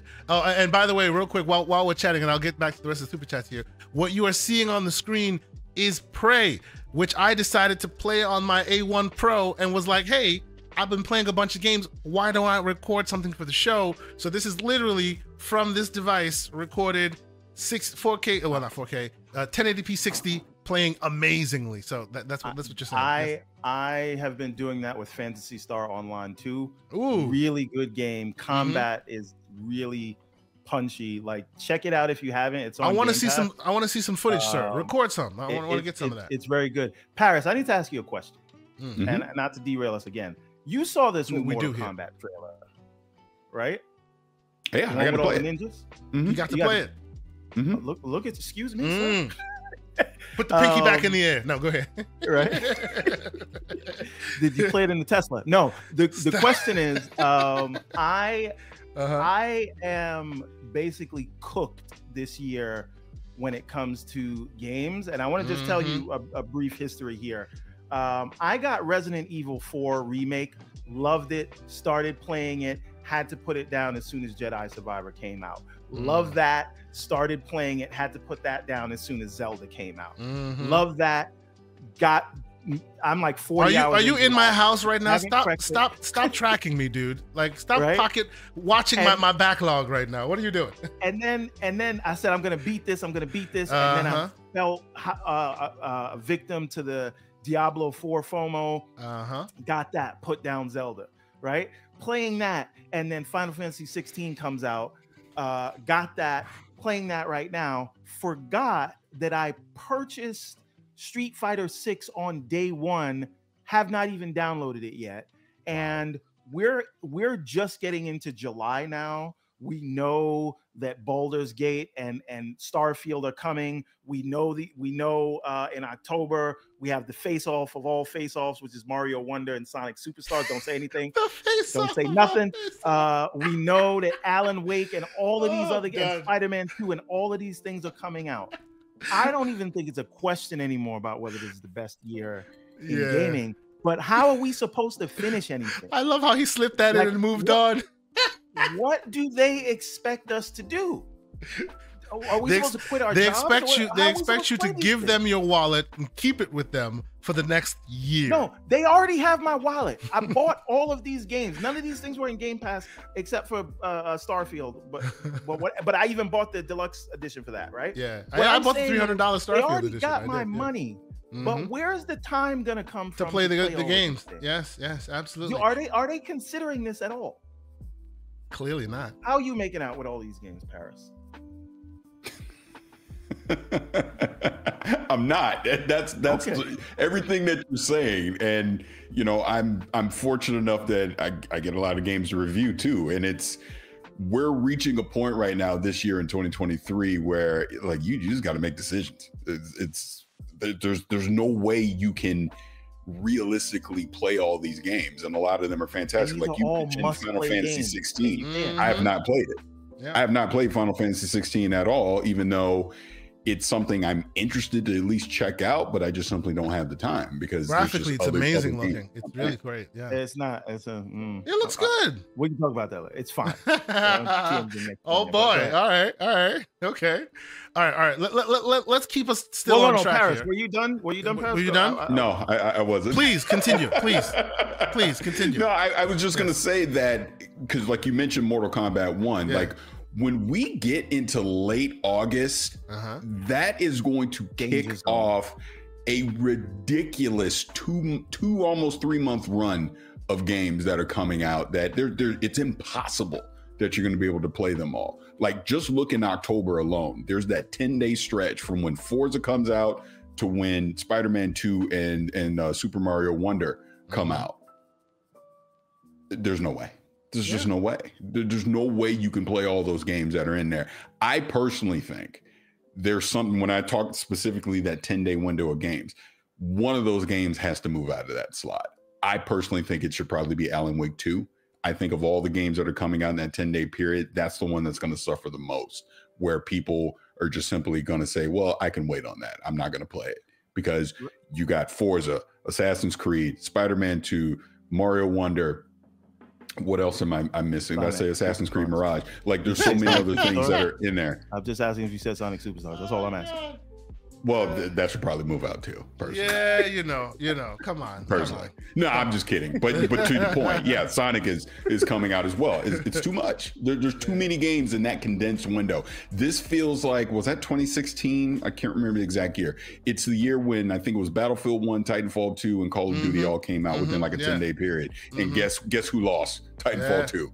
Like, why did you ever put that game out? And to this day, years later, people are still bemoaning the fact that they sent Titanfall 2 to go out and get killed by itself. Let me tell you a This funny may happen story. with other games of this year. Go ahead, everyone. Flintlock was a huge game that I'm really looking forward to, right? I love the way the combat looks. Whoever the team that's working on it, their Twitter is great. I just super excited about that game. They said, listen, development, whatever, a small team, we have to push the game to 2024. And I was like, thank God, right? Because even Lies of P is cooked. No, that game's coming out like a couple of days before or after Starfield and Baldur's Gate. And it's like, I'm super excited for that game. There's no chance I would touch that thing this year. Yeah, right? Lies of P just can't get the attention it needs. It can't. The best thing that could happen for that death row, that shadow of the Valley of Death in October, is some of those games move to next year. Because I'm just saying, this is me selfish. This is selfish, everyone talking. I'm not going to get to half of these games until 2024 anyway. Anything that gets delayed right now is music to my ears, except for Starfield. But anything else, please do me a favor. Isn't that a plus for you though? Aren't you the one that says if you wait long enough, you get the best rendition of the game bug-wise and monetarily? By the time you get around to it, maybe they might be on discount. You know, it's a good thing. I buy all of these games on day one. Maybe that's your mistake. That's the mistake you make. You know. All right, let me recatch up on some of the super chat. That's the Everborn curse.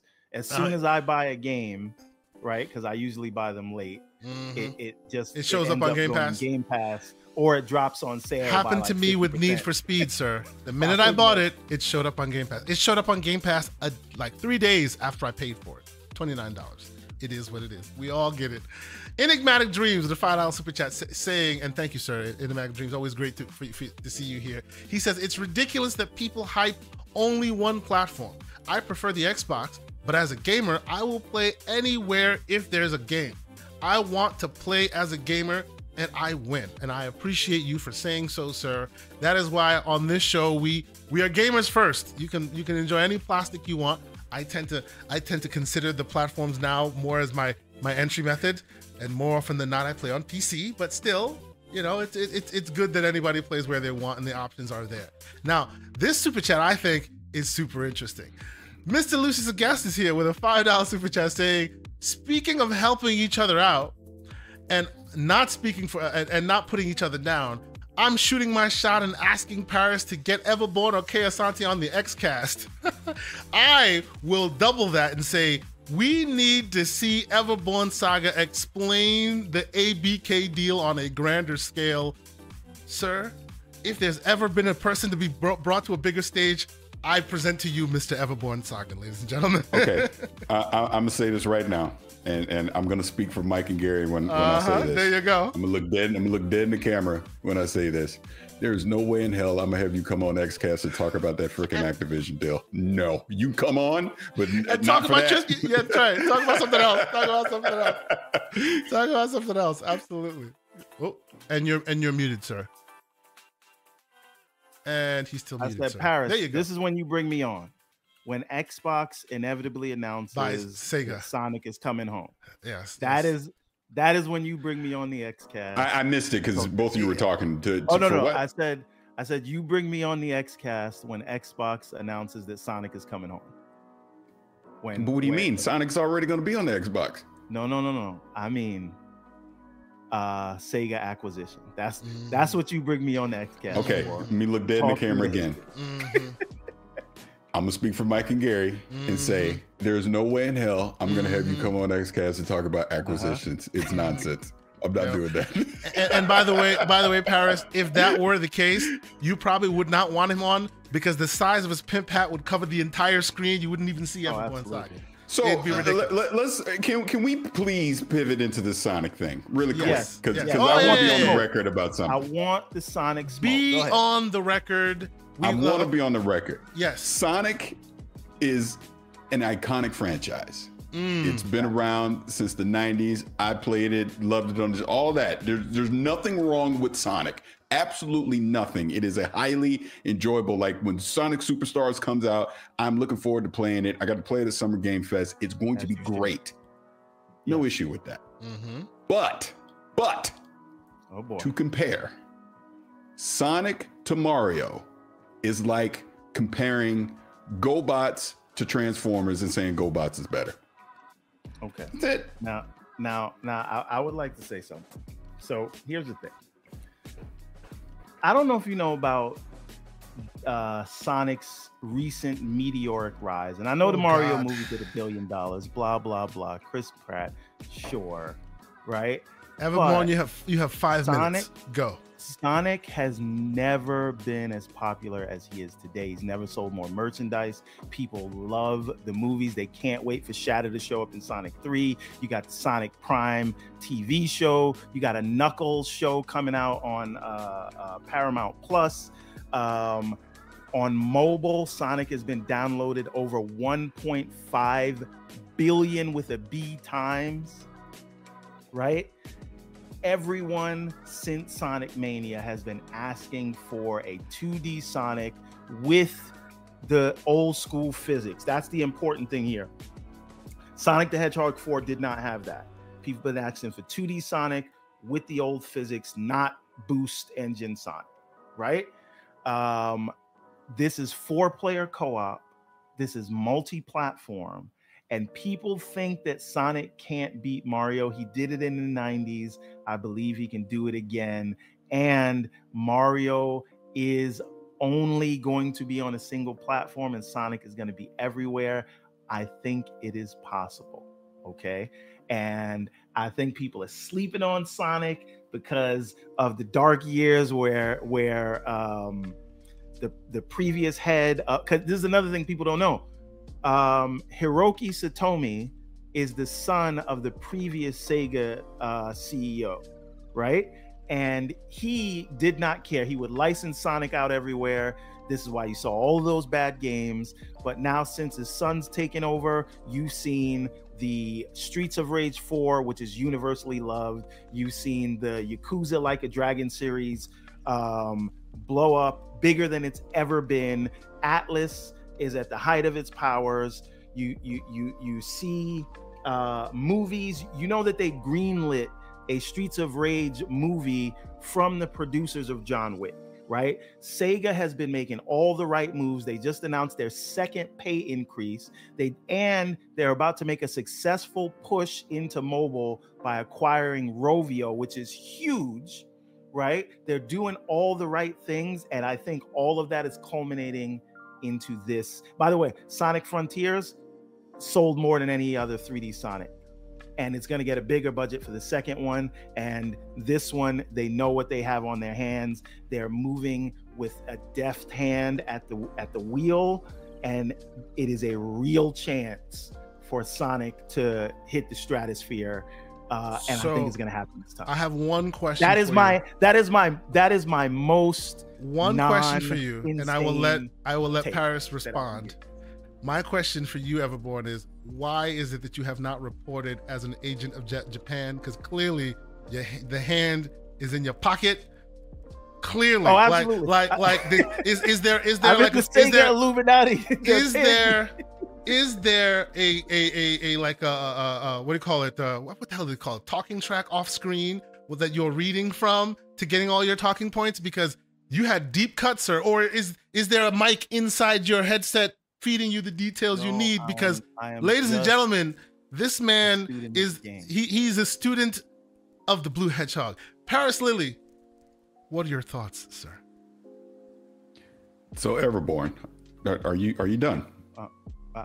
For now, yes. For now. Okay. So in the great words of Samuel Jackson in 1994 in Pulp Fiction, allow me to retort. Please, sir. Okay.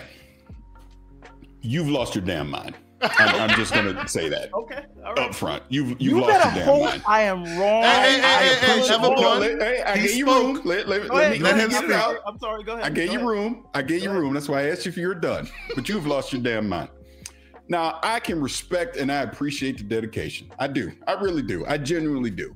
Like, I'm a banjo stan, so I get it. I get rooting for something and being a fan of something that simply does not compare to the superior product, and that is Mario. I can go through the 40-year history if you'd like. I don't need to, because it's Mario. I could point out how there's a movie that's making $1 billion+ right now, but I don't need to. I could point out that they're about to drop a new 2D platformer, and we know on a single platform it's going to sell millions of copies, but I don't need to. I could point out that when the next Switch comes out, it's most likely going to launch with a 3D Mario, and that's going to be huge, but I don't need to. See, your argument that Sonic is on multiple platforms and you've gone through this whole history and legacy, all of that is great. It is. And I'm not arguing any of this kind of stuff, but the bottom line is this: Mario has consistently redefined itself across multiple genres for 40 years. And it has stayed relevant this entire time. Show me a Mario flop. Show me one Mario flop. Give me one big Mario flop, and then I think you Mario might Sunshine. Mario Sunshine. There you go. It's not a flop. It might be from a monetary perspective, but from a game perspective, Sunshine was good. You asked for a flop, the man gave you a flop. I love Paris. Look, all I'm saying is this: I gave y'all room, and now.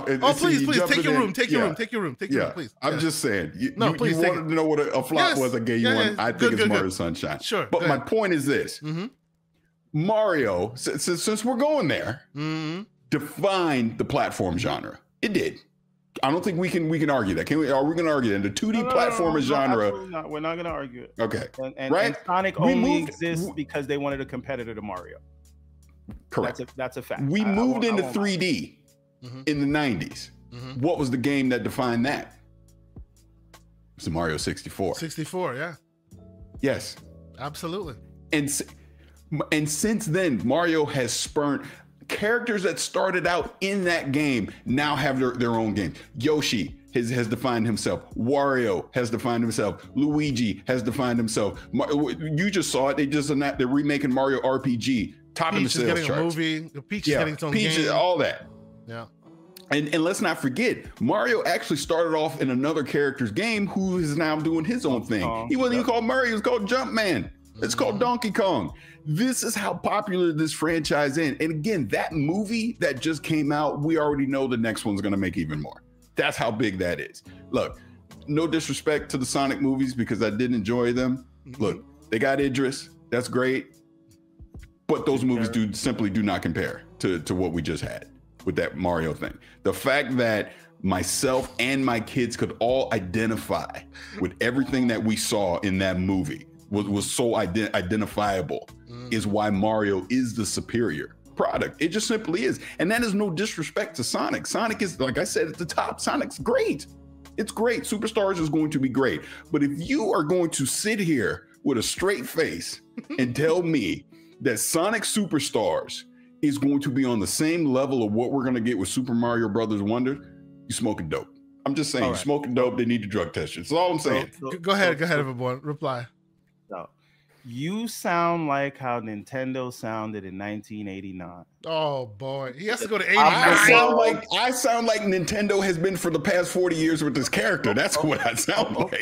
That's cool, but there was a time when Mario was on the top and Nintendo was on the top, and they were literally a monopoly, and they were telling developers, if you work with the competition, you can't work with us, and blah, blah, blah. They were doing all of that stuff, and Mario was on top of the world, and then the blue hedgehog came around and said, hold on, you don't just get to run the tape, right? We saw this happen in the 90s, right? We saw the marketing campaign, and we saw Sega take market share and become the market leader from the Genesis. Because guess what?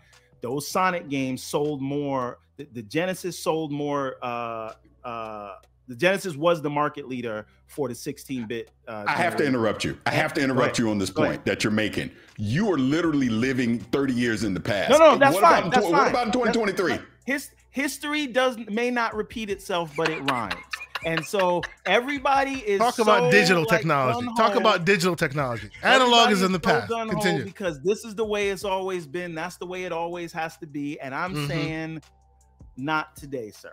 So what I'm saying is, why not today? Specific, because we're making a very specific wager here, which is in the launch month. They come out in the same week. So when we get that NDP for Sonic and Mario Wonders, Sonic will be on top. Sonic is one slot higher than Mario. It will not. Mario will outsell it 2-1. Okay, that's fine. You just better hope. I don't need to hope. That's what's going to happen. The K-Santes of the world, the Slow-Mos of the world, the Paris of the world, the Sav and the Iron Lords, you all better hope that I'm not right, because you guys will never hear the end of it. We don't hear the end of it now, and you're wrong. Here's another thing. Here's another thing with that. When we talk about brands, right? When we talk about things being intellectual properties, it is safe. It's safe to say in what you're talking about in that window, what is the most identifiable IP that's going to come out in that launch window? So that's a very good question, but because you say what you're going to say, because I don't think you think. I'm thinking something else. But go ahead. Okay, go ahead. But I don't think it is easy to say that Mario is hands down more recognizable, because if you go into a Target right now, right, I guarantee you're going to see more Sonic merch on the shelves than you will see Mario merch. That's a fact.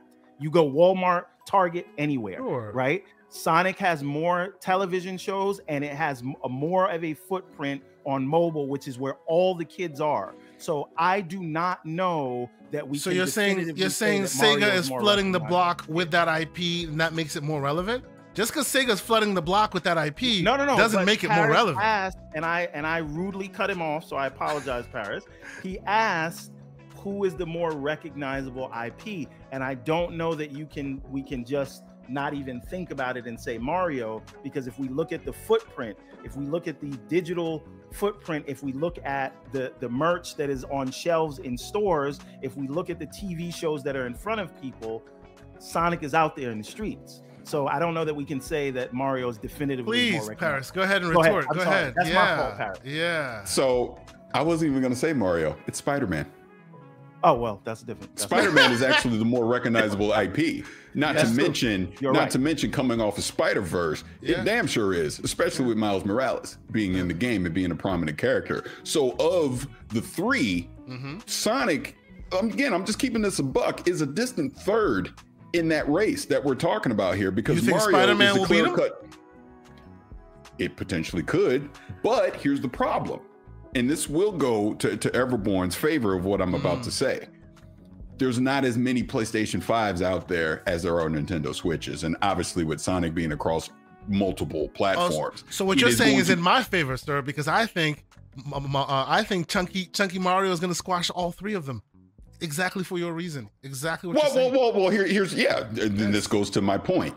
Even with that, the Switch, again, if you're adding, because I believe Sonic Superstars is not next gen only, right? So I mean, it'll be on Xbox One and PlayStation 4 it'll be on correct? Past and current. So. Yes.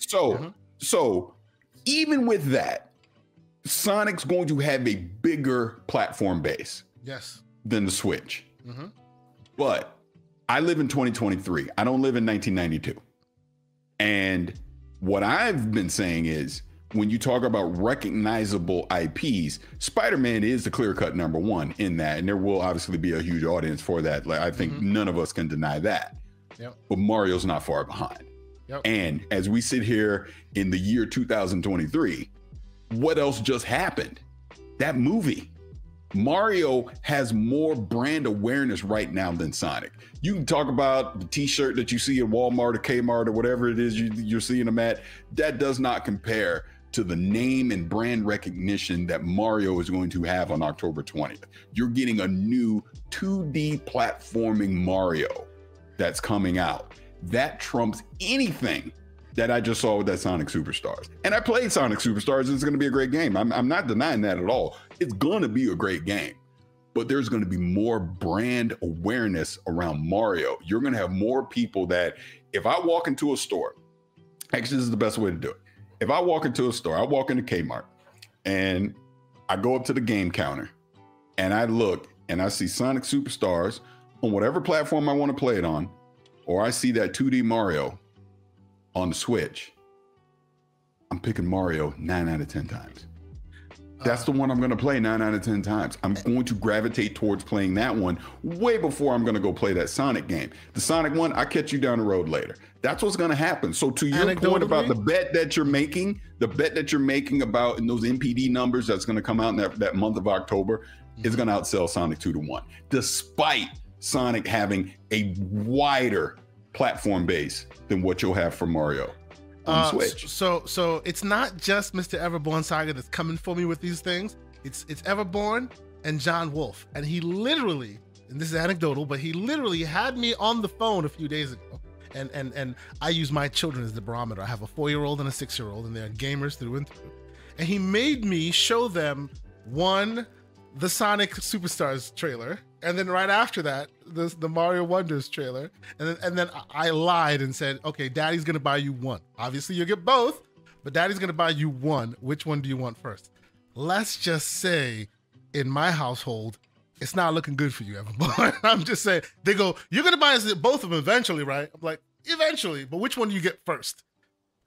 Elephant Mario every time, twice on Sunday. I'm sorry, sir. It is.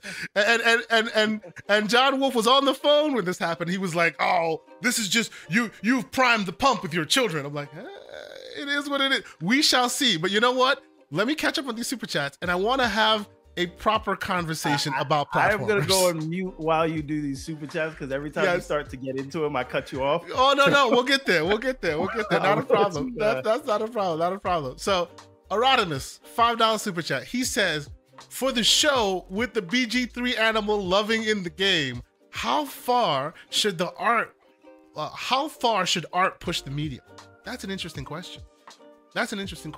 So in other words, like, do we let art go so far that to the point where it's a 30 frames game versus like reining the art in or the scope in order for it to be 60? What do you think about that, Paris? What are your thoughts? Do you think that? So yeah, please. I'm gonna selfishly, shamelessly. Yeah. Plug the interview that we did with Todd Howard. Excellent. About Starfield. And that was basically the question that I was asking him about why they did not do a performance mode for that game.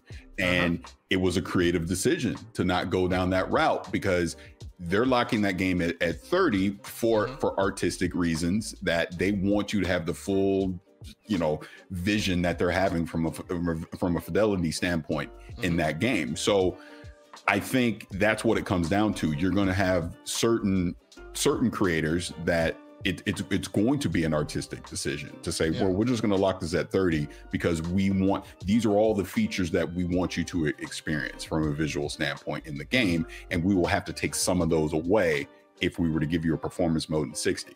And now, even though we're taking the choice out of your hands, we're ensuring that you're seeing our full creative vision. This is what we wanted to show that you. Way. Yeah, that is a good point. That is go ahead. Excellent question. Kay, let me throw you under the bus for a little bit since I have to deal with all that Sonic slander. Okay, go ahead. You do not think it's an artistic choice. You think it's a hardware problem. They just couldn't deal with it. Do you want to talk through that? No, now? it's let me speak. To the man. Yeah. Let me speak.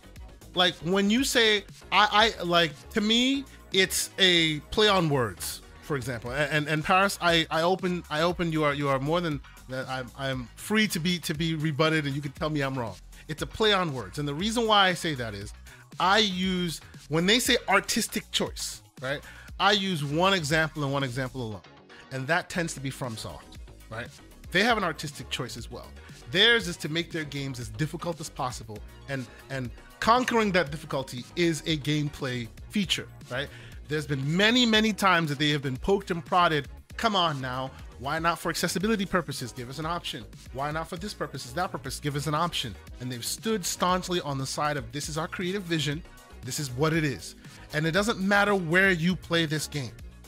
Nowhere will you find any other version of their game except for the vision that they have stated, right? You can play it on PC, you can play it on console, wherever you happen to play their games, it is the complete vision that they've insisted on from day one. The reason why I say this is a wishy-washy way of them saying what they're saying is, on PC, it's unlocked. And by the very nature of it being unlocked on PC, you can't then just say it's your complete vision, because if it was your complete vision, you would lock it on PC as well. The fact that on the hardware side, like, I hear you, and I do understand where they mean that on the console side, because they have the vision that they want to achieve on the console side, they have to lock it in order to retain all of the bells and whistles that they want to achieve. But saying it's a creative decision, while true, negates the fact that there is something called the PC side of the house that does have that option unlocked. So it can't really be a creative vision. It's a technical limitation of the console.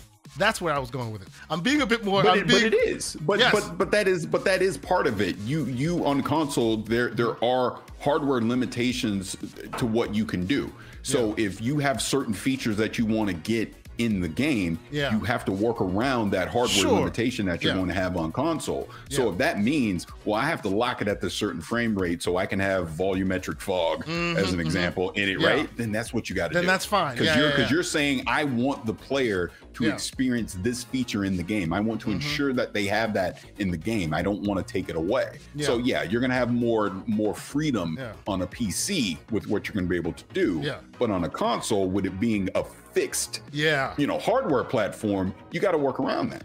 That's all I'm saying. To me, it's just the words that they use that I took issue with, because again, in the From example, doesn't matter where you play it. Their creative vision is what you're getting. You're getting nothing less, nothing more. You don't like it, play something else. That is FromSoft. That is the idea of a creative vision when I think of it in my head. Because if there's ever been a chance for them to undo that, after all the rubbish and all the beat up that they get from time to time, they would have done that by now, but they still stand on said creative vision, right? Being that this is a technical limitation that eventually we'll be talking about in the past. Remember back when this game came out and it could only be played at 30 frames? Eventually that'll be a thing of the past. You'll get it on console at 60 when the consoles can handle it, right? Maybe it's another version. Maybe they add DLSS or some other upscaling technology to make it, to bypass it. But the fact that it is an issue that eventually will be solved tells me it's not a creative decision. It's a technical limitation of the day. That's all I'm saying, right? So you can't call it a creative decision because that's bad marketing. It's not a creative decision. It's a technical limitation of the day. Tomorrow, when that technical limitation is not there, you'll be playing this at 60. Well, okay. Where I disagree with you, Ken, we've had this conversation before, so I'm just yes. I'm just stating where I'm coming from. Yes, Paris being here. Yeah. So I think two things can be true at once. I think a creator can look at the constraints in front of them and make creative decisions based on those constraints. Sure. And what that means is, while no, it is not locked. I just don't have this sort of rigid definition that we can only say creative decisions are gameplay bound like these From Software games. I think as a creator, I'm going to look at, all right, well, where is this going to be played?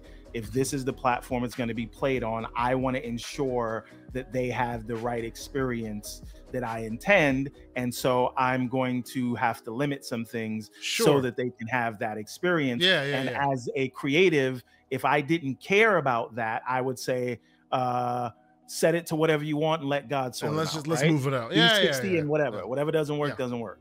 Right. But as the project manager or whatever the game director, if Todd says, listen, I want people to have a similar experience across the board in terms of gameplay, I'm going to have to sacrifice FPS on this specific endpoint, but the experience itself will still be the same. Sure, right? sure. And that's why I do hear your take is valid, and I'm not saying it's not. Like, and it is an interesting juxtaposition to think about. Like, where I'm coming from, it has always been very hardware focused because I'm a hardware guy. It is what it is. But I do take your point. Let me finish these super chats. We have limited time with Mr. Paris. Well, I want to get you last question on a topic I want to bring up, and then we'll let you go.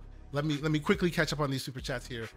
Thank you guys so much for continuing to support us. A lot of great super chats here. Lucius Augustus saying, I aspire to be as bougie as Everbone Saga and Paris Lily. And it's said with a pinky in the air. Thank you, sir. Good job, sir. Very cool. Very, very good. And of course, not to be outdone, Mr. Hargi Chani back in here with a $5 super chat. Thank you, Hargi. He says, I checked out, let's see. I checked out the Tesla versus Caddy. I'm sorry. Caddy is leagues ahead of Tesla. And to be fair, way ahead of Benz and BMW as well. Well, there you go. You know, the man is supporting his American muscle. You know, it is what he does that because he drives a Caddy, so he's a little bit biased. Of course, you know what it is. You know what it is. And then we have 99 Rukin with a $5 super chat. Thank you, 99 Rukin. He says, after the Activision Blizzard deal is finished, do you think that Microsoft makes a Xbox Smash Brothers, or after Sega, what would you want? Interesting. You know, we've talked about that, like a Smash Brothers with all of the characters.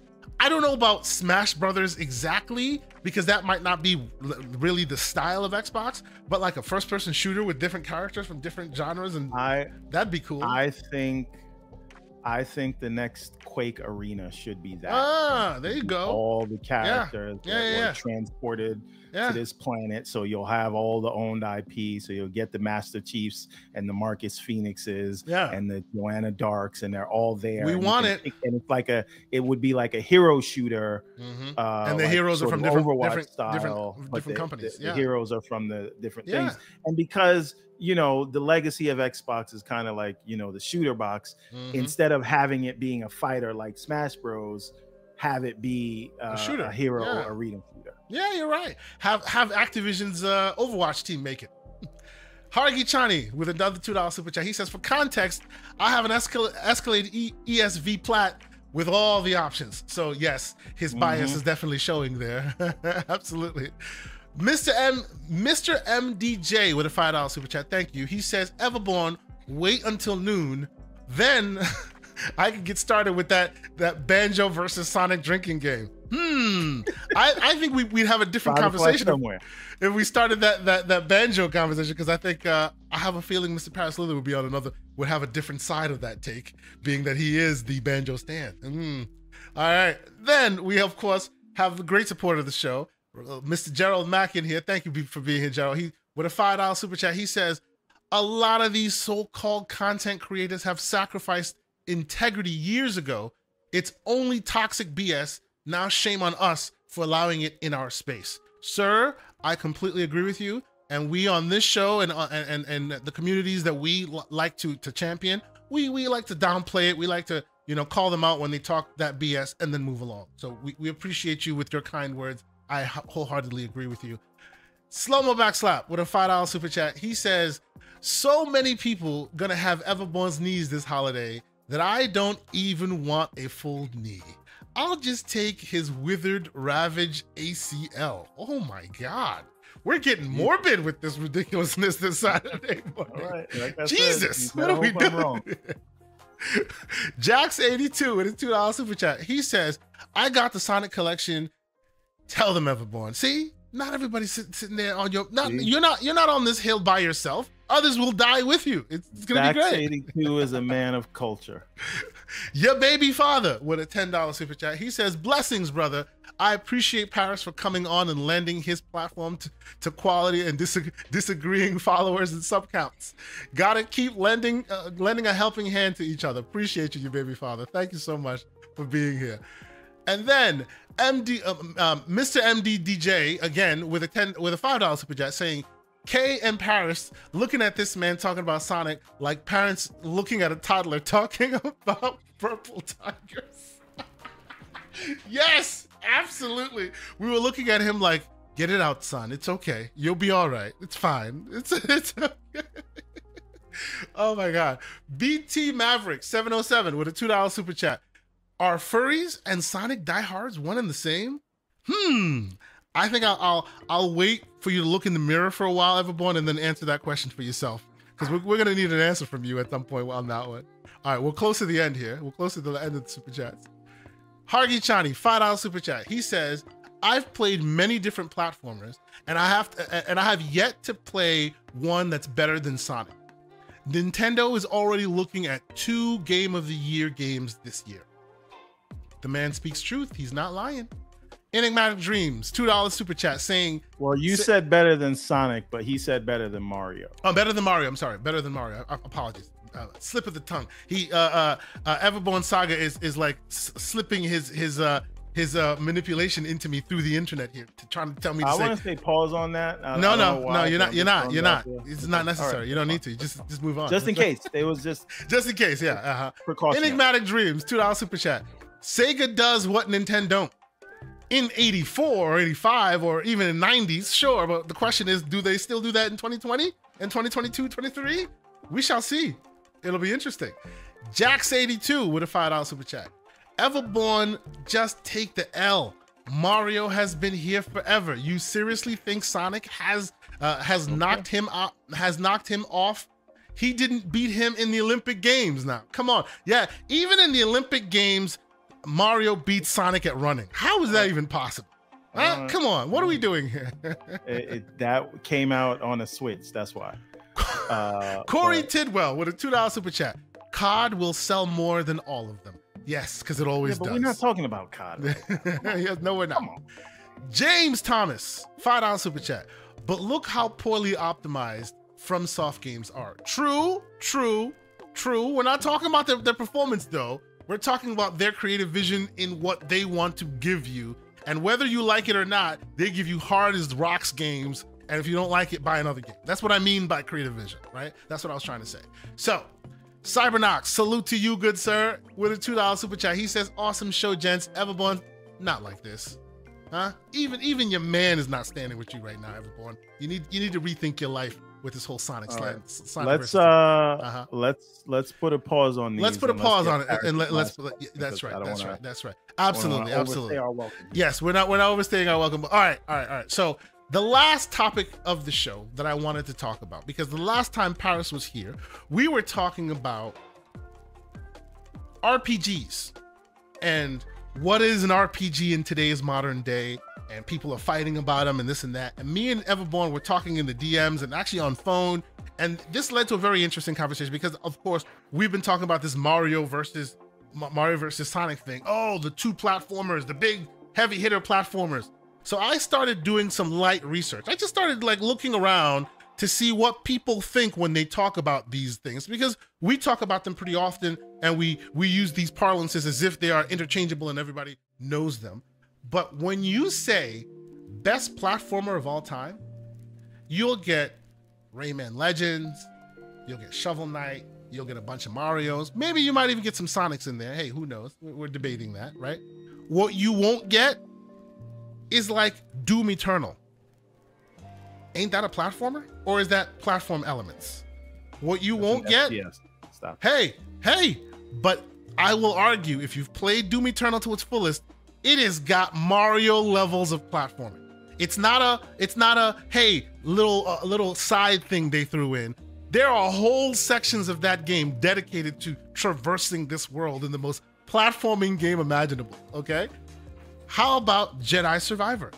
The most platforming of platforming games. You'll spend an hour just trying to traverse certain things. They have taken it very far. So the question I ask is, right, we were talking the same about RPGs. We could talk about platformers. We could talk about all these other genres. What are the minimum requirements that make them what we know them to be? Because I would argue that those two that I've brought up have strong platforming elements, to the point where they're not just elements, right? We always talk about, oh, you threw some elements of RPG in. It's not an RPG, it's got RPG elements. I would argue that Doom Eternal is not just platforming elements. They threw a grappling hook in there. They're really going hard on the platforming. And so you can say about Survivor. And there are a few others that are within this genre. So I'll kick the ball off with you, Paris. I know you don't have too much time.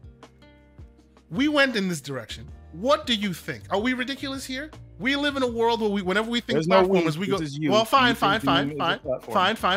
I think it broadened my horizons a bit. In the modern day, when we talk platform, when we talk RPGs, when we talk adventure game, they are blurring the line so much.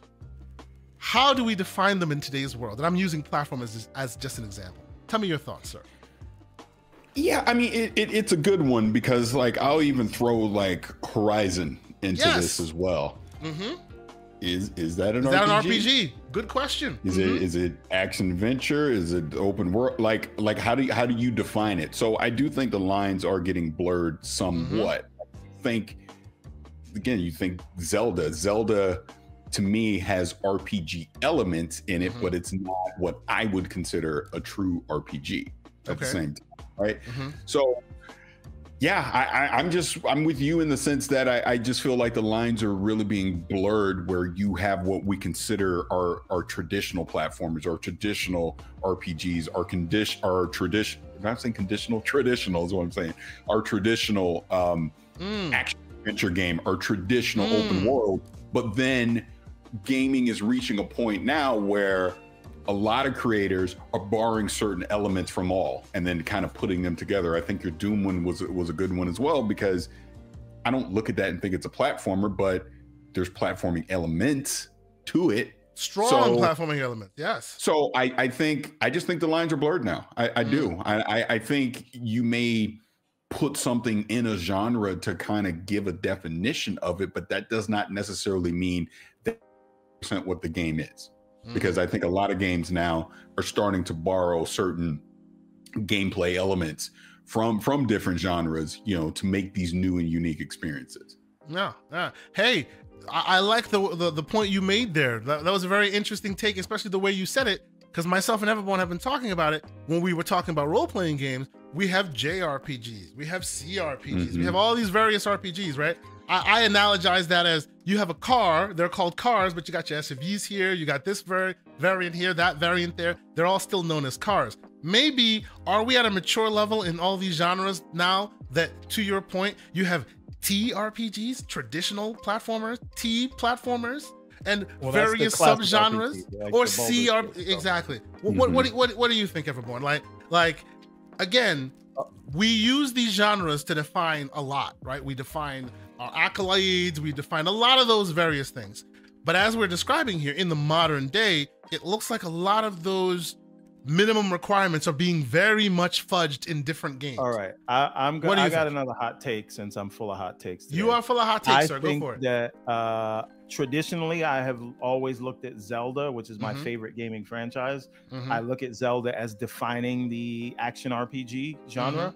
Mhm. But you know, since it has moved to the 3D world, a lot of people say it's not an RPG anymore. Mhm. And I will argue that if Final Fantasy 16, if Tears of the Kingdom is not an action RPG, then neither is Final Fantasy 16. And by the way, while you have this conversation, if I you're am looking- wrong, someone explain the difference to me. real quick, you're looking at a Best Buy, at a Google search of the best RPGs of all time. It aggregates all the various sites and gives you all of the responses, just like as an aggregate of it. In the top, I don't know how many of these, there are lots. Not a single one is Zelda. This tells you that this is from IGN poll. This is from all the various sources. Obviously, each of them individually may have Zelda on there, but as an aggregate, the top one seems to be The Witcher 3. And there's nowhere on this list do you see, and the lowest one on the list, Jade Empire. Okay, so what is the difference between is it the hit points? What? This is what I'm talking about. What are the minimum let me requirements? ask Paris, because Paris has to go. Yes. Paris, this is my Kay gave you his question. This is my question to you, and then we will bid you farewell for now. How do you define an RPG? Because I think Zelda, Tears of the Kingdom, and Breath of the Wild is an action RPG. See, to me, to me, an RPG is I get to roll a character that is unique to me, and I get to build out its whatever stats, however word you want to use it. But basically, the stats of that character are unique to me. I'm able to fully customize that character and how I interact in that world. Whereas I look at a game, like let's just talk about Zelda. I have to be Link. I'm always going to be Link. There's certain weapon statistics and things about Link that I can change, but I am Link. That story is linear in that way. I don't have the option to make certain choices along the way that will affect the outcome of it. Now, we'll even put the fact that The Witcher 3 is up here right now. I have to be Geralt, but I do get to affect the story in certain ways as I go along. The way that I play as Geralt can be modified. So I do think that fits into it. You don't always have to be able to create your own character in it, but how I experience that story should be unique to me and not linear across everyone's experience. So, and I think Zelda in that way doesn't classify as an RPG, because I'm always going to wind up at that same end result, no matter what, playing as Link. So that brings me to Final Fantasy, and we don't have to talk about 16. I know that's a hot button topic, but Final Fantasy 7, Cloud, Final Fantasy 8, is Squall 8 or is he 10? Yeah, Squall is 8. Whatever. Yeah. So those stories, the events are going to happen no matter what you do. Right, and obviously, I think everybody considers you don't affect the story. You just go through that story. But Yes, you're right. You don't affect the story, and you can't create the character. So, is Final Fantasy 7 and 8 an RPG in your book, just based on your definition? I'm the wrong guy to ask about Final Fantasy because I don't play them. But I think to your point, I mean, I guess it is because you're playing as that character, and but there's a lot of and not being all over the place. See, this is where you get into those subgenres of the genre, this is why right? You know what I mean? And I think that's where. And as you see, Fallout New Vegas is the second on the list, where you created your own character. So that also breaks the. Well, think about Mass Effect as well. I mean, I'm also always going to be list. Shepard. Yes. I'm going to be Shepard, but you could my be someone Shepard else. is going to be different than your Shepard. My my attributes will be different than yours. My decisions in that game will be different than yours. Yeah. And I think, to me, that's the biggest definer of an RPG for me.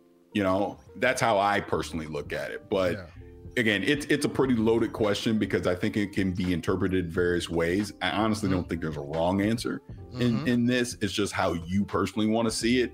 Whereas I want more freedom. Like, let's take, because you had Cyberpunk up earlier. Yeah. I love Ironically enough, and actually Phantom Liberty is going to fix a lot of this, but even with Cyberpunk, it's very shallow in its RPG elements. It doesn't really get as deep as we all thought that it would. Phantom Liberty seems like it's going to fix a lot of that. Whereas, I'm V, I get to customize my V, I get to change up certain things, and there's choices that I get to make in the game. But there were certain things about the customization of V that I thought we were really going to deep dive into more, that were going to matter more, that ultimately didn't. Yeah. You know, so it varies. It really does on how you want to see it. Like, that's why I brought up Horizon, because I know there was a big argument when Forbidden West came out. Is it an RPG? Some people were saying it was. Some people were saying it wasn't. I would say it is. Has RPG elements, but I don't think it's an RPG. I would say it has, like, specifically the second part has stronger elements than the first. But I think there's a threshold where it goes from elements to the actual proper thing. The question is, where's that threshold? And it's different for everybody else, you know? Like, Everbone, you were going to say. No. I'm just saying I absolutely love Final Fantasy 16. It made me put down Diablo and Zelda. I just don't think it's an RPG, but I love it for what it is. All right, that's it, Paris. We kept you too long. I want to thank you so much. And I am going to find my way on the XCast if Sonic comes home. That's all I'm saying. Oh, this man. He wants a bigger stage to be slanderous on. That's what he wants. He wants a bigger stage. No, and let me say this before I get out. First and foremost, thank you both for having me on. I really appreciate it. And you know, like I said, I lurk in the chat all the time and troll and all that. So I do appreciate you having me come on. But to your specific point about XCast, and I'm being 100% serious when I say this, is I would love to have both of you gentlemen on. The whole point, because Mike and I talk about this all the time, we want to have a variety of different people come on that platform and be able to talk about your show and be able to expose it to a bigger audience. That's the whole point of us doing this. I mean, we've obviously recently had some very high profile guests come on, but as we get back into, you know, because now it's crazy season, right, with a lot of releases, but once we get past that and we can get into that, all right, let's start having more people on. Mike asks me all the time, who should we have on? Who can we have come on? So no, you're on the list. And I'm 100% serious when I say that. We will not talk about acquisitions and mergers. I'm just telling you that now. But I would love to have you on. I will bring up Sega, but we won't talk about acquisitions. Yeah, if you say Sega, if you're not bringing up Sega, then you might as well like not have him on, because he will say it at least once. Every show. And that's fine. We can have Tesla talk on there. Hey, look, you might not want to come on if Gary's on and talk about Tesla. I'll just say that. Oh yeah, that'll be an interesting debate. I would look forward to that one. Oh boy. he hated his Model X with a passion. But on the real though, man, I appreciate you both having me on. Fun conversation. Again, this is all in fun. We're just having fun. Absolutely. With this, and this is why I love having these kind of conversations. But yeah, absolutely. Would love to have both of you gentlemen come on XCast at some point. I think it'd be great. Thank you so much. No, it is awesome having you on. Oh, go ahead, what you were saying. No, I said they all know where to find you, Paris. But that's right. Yes. Please. Oh, sure. Well, yeah. Look, depending on what damn social media platform you're on these days, but it's just it's Vicious696 wherever, Twitter, tea spilling, whatever they call these platforms these days. I don't even know anymore. But yeah, Vicious696 on social media, and then I'm on Kind of Funny XCast, and I'm also on Gamertag Radio. Find me there. Thank you so much for being here, sir. It has been a pleasure. Hopefully we can have you back on at some point. You now have the keys, sir. Whenever you feel like it, you jump in the chat. You're like, hey, I need to come and put Mr. Everborn Saga in his place. You are always welcome, sir. Don't worry, I will. Don't worry, I will. Just like I said on Twitter, Everborn with this whole Sonic thing, it's like you go into Payless and you get the fake Filas and you think, nobody's gonna notice. It's the same thing. He's talking about the FUBU, son. He's talking about, and I rocked them. You think the FUBUs are like Air Forces? Nah, man, the FUBUs is good, but they know Air Forces. Remember the Patrick Ewings? Anyway, yes, I remember. Have a good rest of your day, sir. But listen, yes, really super. Thank you for coming. It's great, and we use the same link every week, so you can literally just show up, jump in. All right, when you saying some nonsense, I'll be here. For sure, for sure. And I'm ready for the smoke. All right, y'all have a good rest of the show. Thank you, sir. Have a good one. All right, later. And that, ladies and gentlemen, was the man, Paris Lilly. Thank him so much for being here. Thank you guys so much for all the great super chats and things. Mr. Everborn Saga. Wait, do we owe super chats? Because I feel like we do owe a few. We do owe just a few. And then I will finish those. Yes, absolutely. Do those because I don't want to lose track. Absolutely. Yeah. No. You are absolutely right. So the last super chat we spoke about was the man Cybernox with his $2 super chat. So the next one is another one from Corey Tidwell. Thank you so much with a $5 super chat. He says COD outsells them. COD outselling them is obvious. My point is that it will take sales away from other games. Parents aren't buying $70 games. Sir, on that, we agree. I don't think that there is that thought that it will steal some sales from others. They won't have to when COD and Sonic go into Game Pass. But go ahead. Yeah. No, he makes a point, right? But all that to me spells more goodness for Mario, because chances are, your COD players aren't worried about Mario. You're right. Chances are, if Mario is a factor in your equation, you already have a Switch, so you don't have to worry about that. I think all that stuff bodes well in favor of Mario because it'll take sales away from the other game that's on all platforms. I don't know. We shall see. I might be wrong, but we shall see. Enigmatic Dreams, $2 super chat, and he says, yes, Sega does BC because most Nintendo IPs don't talk. That is true though. They literally don't talk. They're usually silent protagonists. They're usually beep, beep. They don't talk. So I guess it is true that Sega does what Nintendo don't, because they don't talk. That's funny. All right. JD Gamer with a $5 super chat. Thank you for being here, JD. He says, after Xbox buys Sega and NetherRealm, I want a new fighter mega mix with all the relevant IP supported. Shout out to Paris. Sir, that is a great idea. I was thinking of that when we were talking about, hey, it could be Smash Brothers, or maybe it's a hero shooter. What about, how about you get Mr. Ed Boon in Pocket and you make your hero fighter? They've already shown how successful that is. They did it with the last MK. They put all the 80s heroes in that game, and they made it successful, right? Imagine doing that, but with different Xbox related IPs. That'd be really, really awesome. That is the last super chat. If that comes to fruition, I don't want it to be Killer Instinct 3, because I want it to be a mashup of something new. Yeah. So just putting that out there. Now, Paris is gone, and we didn't talk about ABK out of respect, but if you want to bring it back up, I'm down. No. I want you to tell me, this will be the last. I know you have some bullets in the chamber still left before we adjourn. What are the last bits of news related to ABK while we wait for this Judge Corley decision? So, the biggest question that I have about there's two pieces. There is the world where the PI is granted and where it's not granted, right? And I'd like to just briefly talk about both worlds for me. Please. In the world where the PI is not granted, and I'm interested in what the chat thinks about this, and don't answer what you want to happen, answer what you think will happen. Now, if the PI is not granted, does Activision extend the deal so that they can wait for the CAT decision? Because closing over the UK right now would mean you're disregarding all the goodwill that CAT has given you, right? CAT expedited the thing. CAT cursed out the CMA on your behalf. Yeah, they've been slapping hanif on your behalf. If you close over it, would you be disrespecting them? That is a very interesting question. Yeah. And it's not like a matter of disrespect, but if obviously the deal is dead if the PI is granted, because now you're in limbo for an undefined amount of time.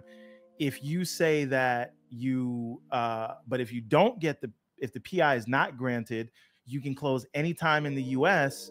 And if you just wait for the CAT decision, right? You can say, listen, we just need to extend this thing 3 months or 6 months. That's a finite period of time. And I wonder if they wait to deal with Cat, since that's coming on the 28th and they say they're going to of this month and they're going to decide in August. I wonder if they extend it 3 months. And people are saying ABK will not want to wait. They don't want to wait forever. But the only decision they are going to make is, do I think the stock will be worth more than $95 in 3 months from now? Because the stock will go down if the deal is abandoned. Yeah. Right. Not saying it can't make that up, but will they be able to make it up in that amount of time, extra months? Mm-hmm. And if that answer is no, I think they extend. Then you wait. Right. Yeah. They're not in this because they care about Xbox versus PlayStation. They care about it because of their portfolio. So I think that there's a possibility that they extend it for 2-3 months just to let Cat do its thing. And if they ultimately have to close over the UK, you will, but why not give it another 2-3 months? So what does the chat think about that? What do you think about that? And then I'll go to the post counterfactual work. Honestly, I do agree with you. And again, as you're saying, you have to put the what they should do versus what you want them to do hat on. What I want them to do, I want them to cut bait and move forward. That's what I want. Why? Because after seeing everything we've seen, after hearing all the background information, they are as aggressive as we want them to be. I want them to apply that aggression elsewhere, because this is a slow moving train. I want you to, I as a gamer, want to see that aggression applied to other more lucrative targets, your Segas, your smaller, more approachable targets that can get turned around quickly, right? That's what I want as a gamer. But to the point that you're saying, what they should do as a process, it is a very interesting needle they have to thread. They have to convince the shareholders to say, hey, look, guys, in the minute we announce this, right? Because that's the fact. The minute we announce that this thing is done, the stock will tumble. Both our stocks. Maybe Microsoft's won't, because maybe Microsoft stock is not going to tumble. It's not, because they're going to be like, yeah, it might go up, because they're like, yeah, we don't want you in this market anyway. You know, you're planning on paying too much for these guys. Is the market? And now you're going to have $70 billion. And I have $70 billion to play. Exactly. So Microsoft stock may go up. It's almost assured, based on where the stock was and the level of drama around them, that if ABK, the deal falls through, the Activision stock will fall. Question is, when will it start to rising? What do they have in the pipeline that will get people to turn the page on the last bit of drama, which would be ABK at that time, right? We don't know that. And if the length of time it'll take for them to rebound is sooner than the length of time Microsoft is asking for the deal to be extended on, then yeah, I hear you. They should definitely continue, because that's better business, right? You don't want to like close the deal and move forward in limbo forever until the next time ABK has a chance to relive, right? Diablo 4 is not every week, right? And after this is done, unless Diablo has another coming out party with something amazing, chances are you can't turn the page on your black eye for a while, and you don't want that. And that, because all that black eye stuff brings the stock down and continues the stock to be down.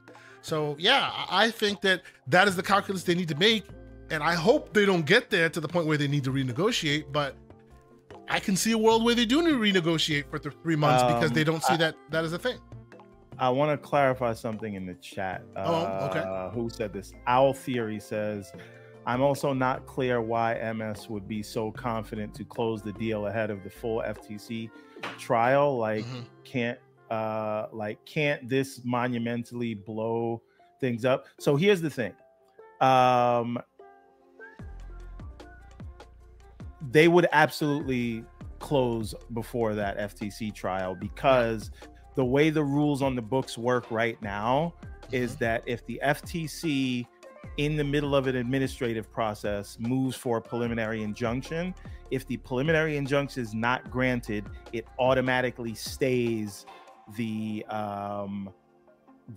administrative trial, and they have to take special care to decide whether they want to continue to pursue the administrative process, because the administrative court has no jurisdiction over a federal court. And if a federal court says, I don't think you're going to win this, it would effectively be the administrative court saying that they supersede the federal court, which is not, that's not the way it works.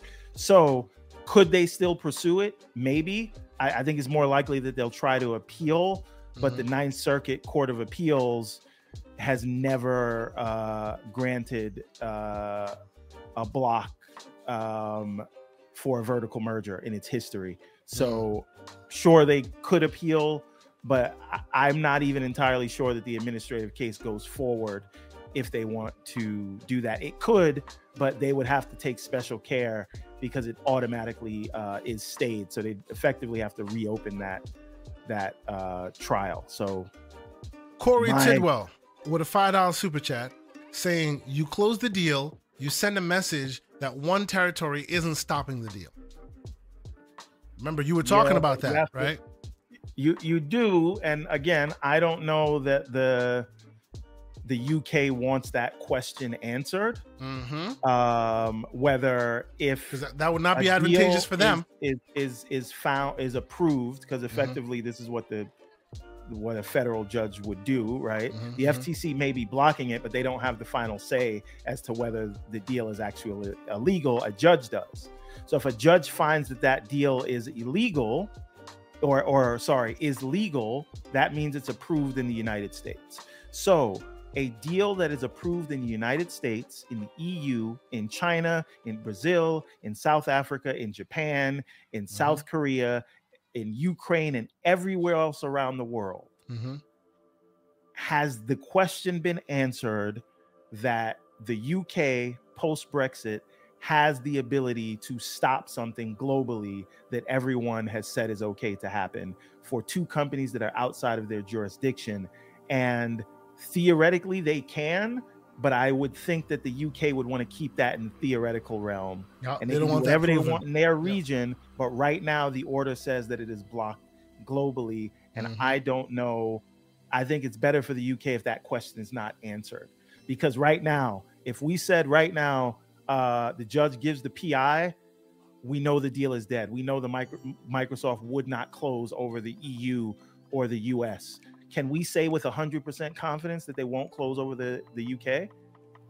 And the fact that that is even a question means I don't think that the UK wants that question answered. Sure, yeah. They want the hope and the perception of power, not the definitive answer of nope, you are not as powerful as you thought you were. Because if Microsoft does it, it's floodgates, and I don't think anybody else absolutely, Apple or Google or whoever else listens. It unravels a lot of the scaffolding of power that has stood for so long. Yeah, I think that things will work themselves out somehow if the PI is not granted. Now, let's talk about the fun stuff. Well, hold on. There are still super chats in this direction, so let's head that way. More lucrative, asks Hargeet Chani with a $10 super chat. Thank you, good sir. He says, ABK generates like $9 billion in revenue, multiple billions in profit. Tough to find anyone more lucrative. Also, if the PI is granted, they may not be able to buy anyone over the threshold. That last point there is very apt. It feels like they're fighting the good fight here. Feels like they need to establish, well, this is what many are saying, and there's a point to be made there, that if you have a righteous case to make and they're still somehow blocked, that means you've ceded ground and set up very bad precedent. So just by the very nature that they have a good case to make here, they need to fight that good fight. So says Hargeet. What do you think? I think that ignores the fact that ABK is literally the largest independent publisher outside of Tencent. Right? Sure, but does that mean that if you're buying a huge monster publisher, that's a no-no? That should be the precedent that's set? That's fine, that's the question, but who else right? is, no one is that big.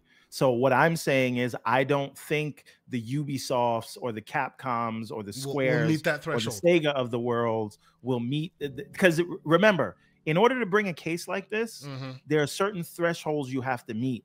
Yes. And for this to even be a thing, they had to artificially limit the market, and they were able to do that. That's wait a minute, right there. Let me thread the needle. Let me thread the needle. Go ahead. There is no market that you could limit to for something the size of Ubisoft or Sega. What are you going to say? They have a monopoly I hear on you, blue sir. hedgehogs, right? You can't, it's not a They have a monopoly on Sega stands. AKA F1 Saga. No, I that's- hear you, but the point you're making is also your own worst argument.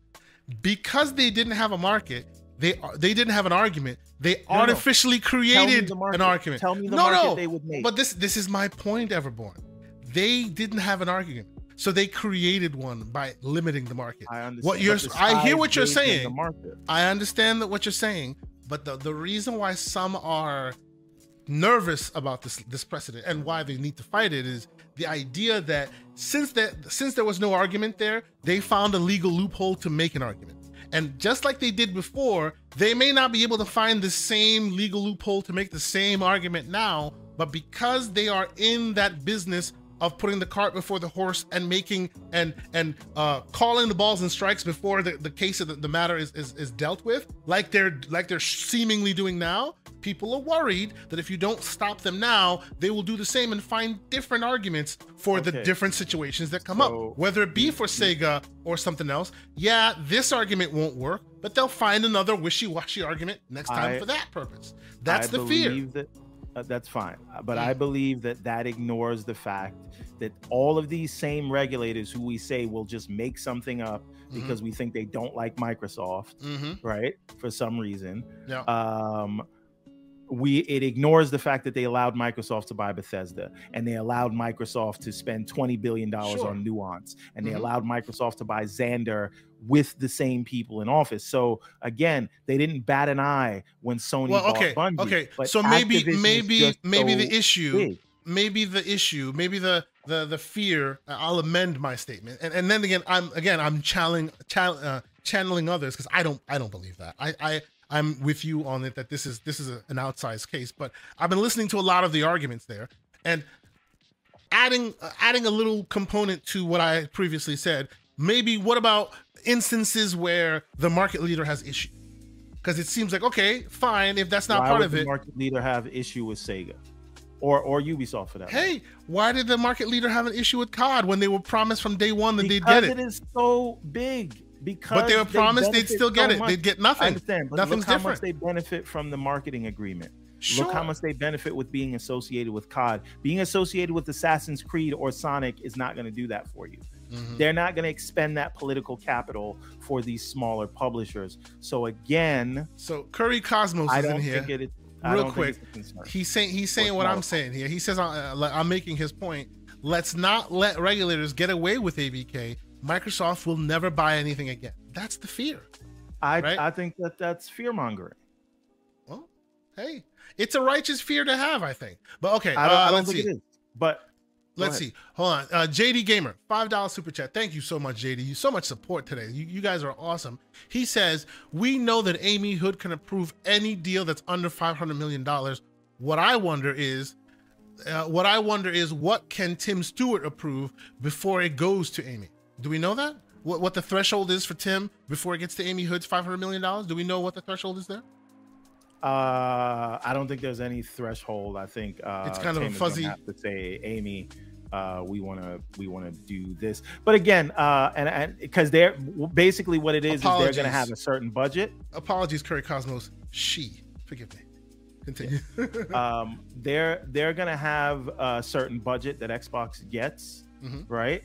And if it's something that falls within their budget, they could take money away from doing a Game Pass deal, right? So if they say we're going to give you $500 million to do whatever content you want to bring into Game Pass this year, they could just take some portion of that. Anything outside of that, I think they got to get the sign off from Amy Hood, and she'll have to get the board involved if it's above the threshold. But there's a lot you can do for under $500 million. True, a lot. You see the list. You saw what's on that list. So many of them are accessible under $500 million. Think about this. They could have got Square's Western division for under, without even a board approval. They could have just went to Amy. Yep. Right. It could have been open and shut case.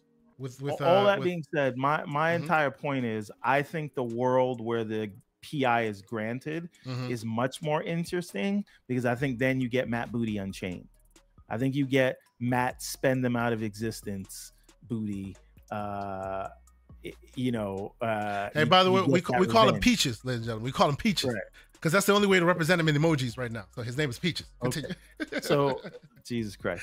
So I think the world where we look at the hit list, we look at who they were targeting, we look at the Squares, the Sega of the world, we look at the FromSofts or the Tomb Raiders, like with Crystal Dynamics and things like that. I think for our purposes, right? Because we were always going to play COD anyway, it's going to be everywhere. Diablo comes out once a generation. Yes, the money would be great because it would help fund other things. And let me put it to you this way. What if you have a world where they actually do back off of COD every year and they do a TikTok release? Hold on. They do a TikTok release of COD and then Halo, like how you used to get Gears and then Halo opposite year. Yeah. Right? What if Infinity Ward helps 343 develop the next Halo?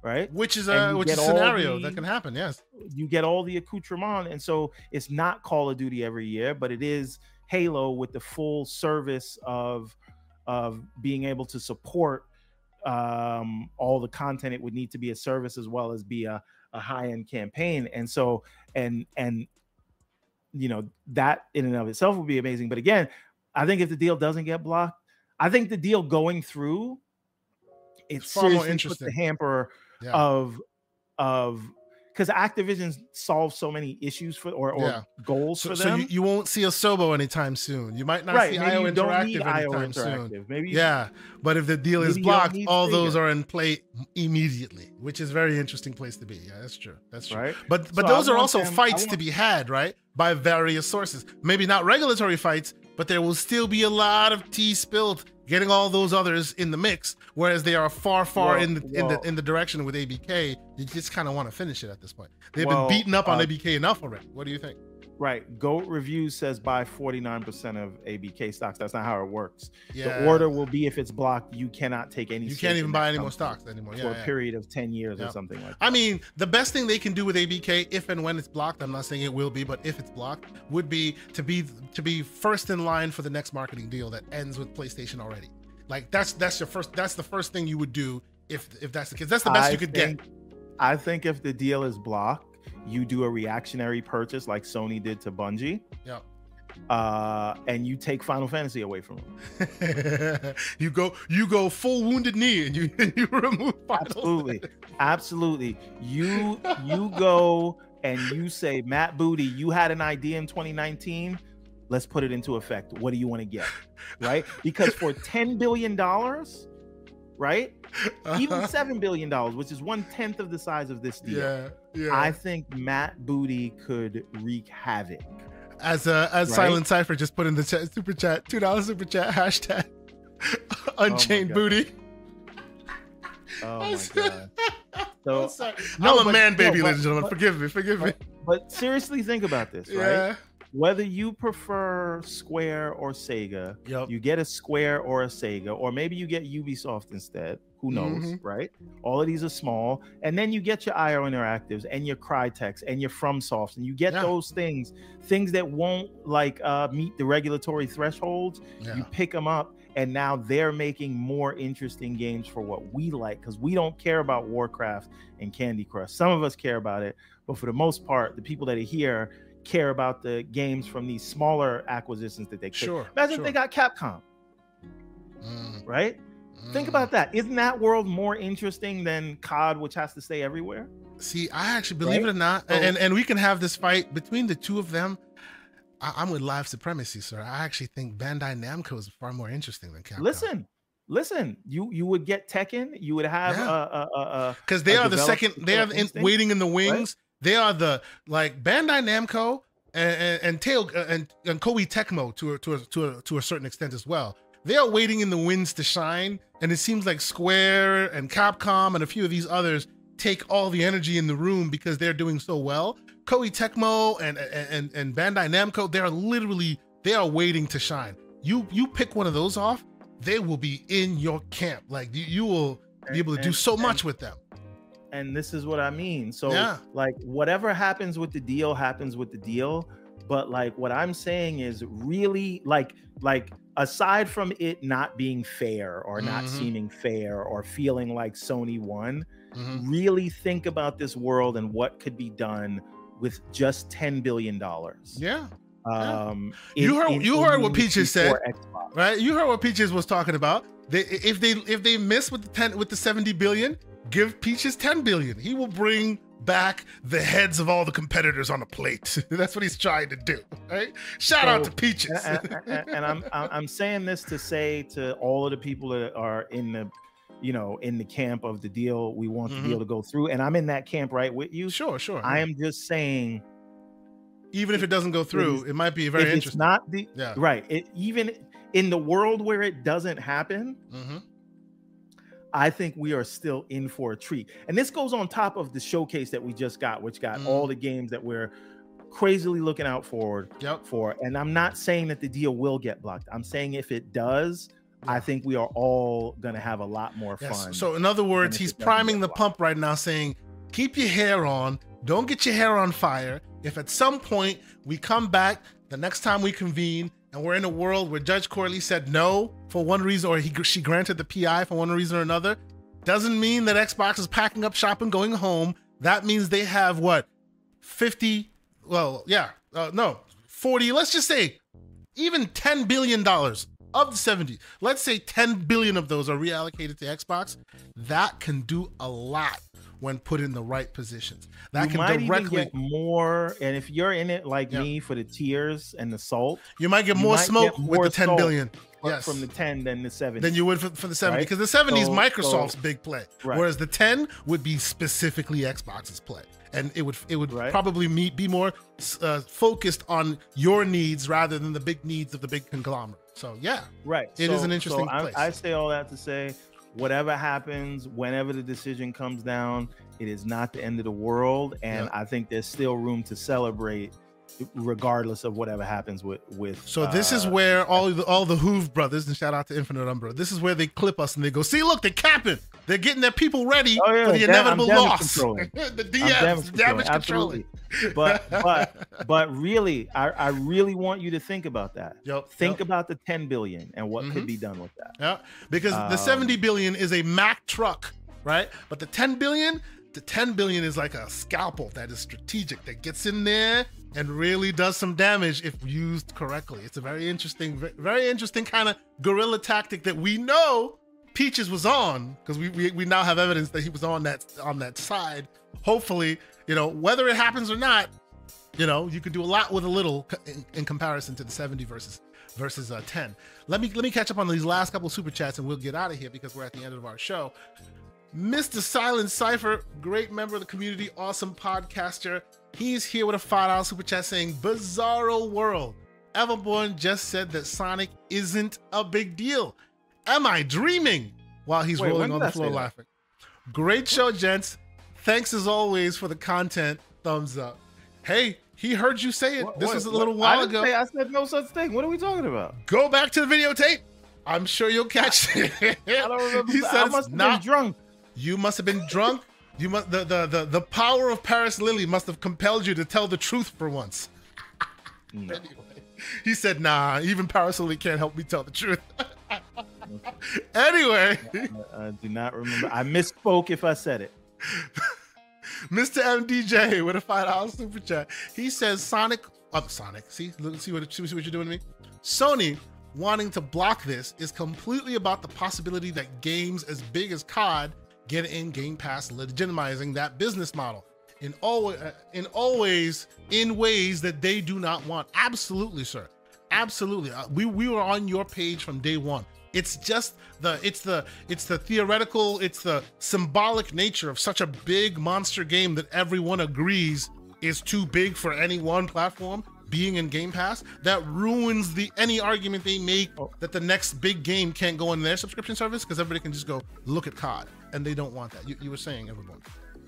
No. But again, all that can still happen. Yes. Because imagine if Street Fighter 6 and Resident Evil 4 Remake went in there on day one, or Sonic Superstar.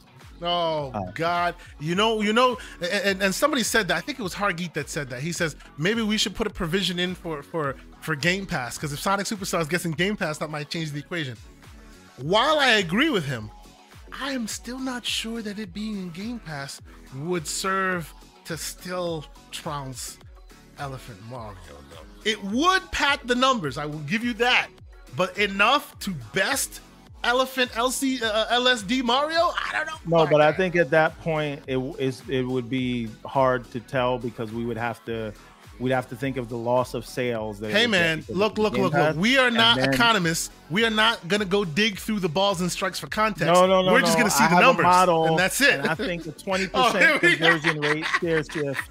Yeah, there you go. Where'd you get your 20% from? Yeah, don't worry about that. Don't worry about what the 20%. Trust me, bro.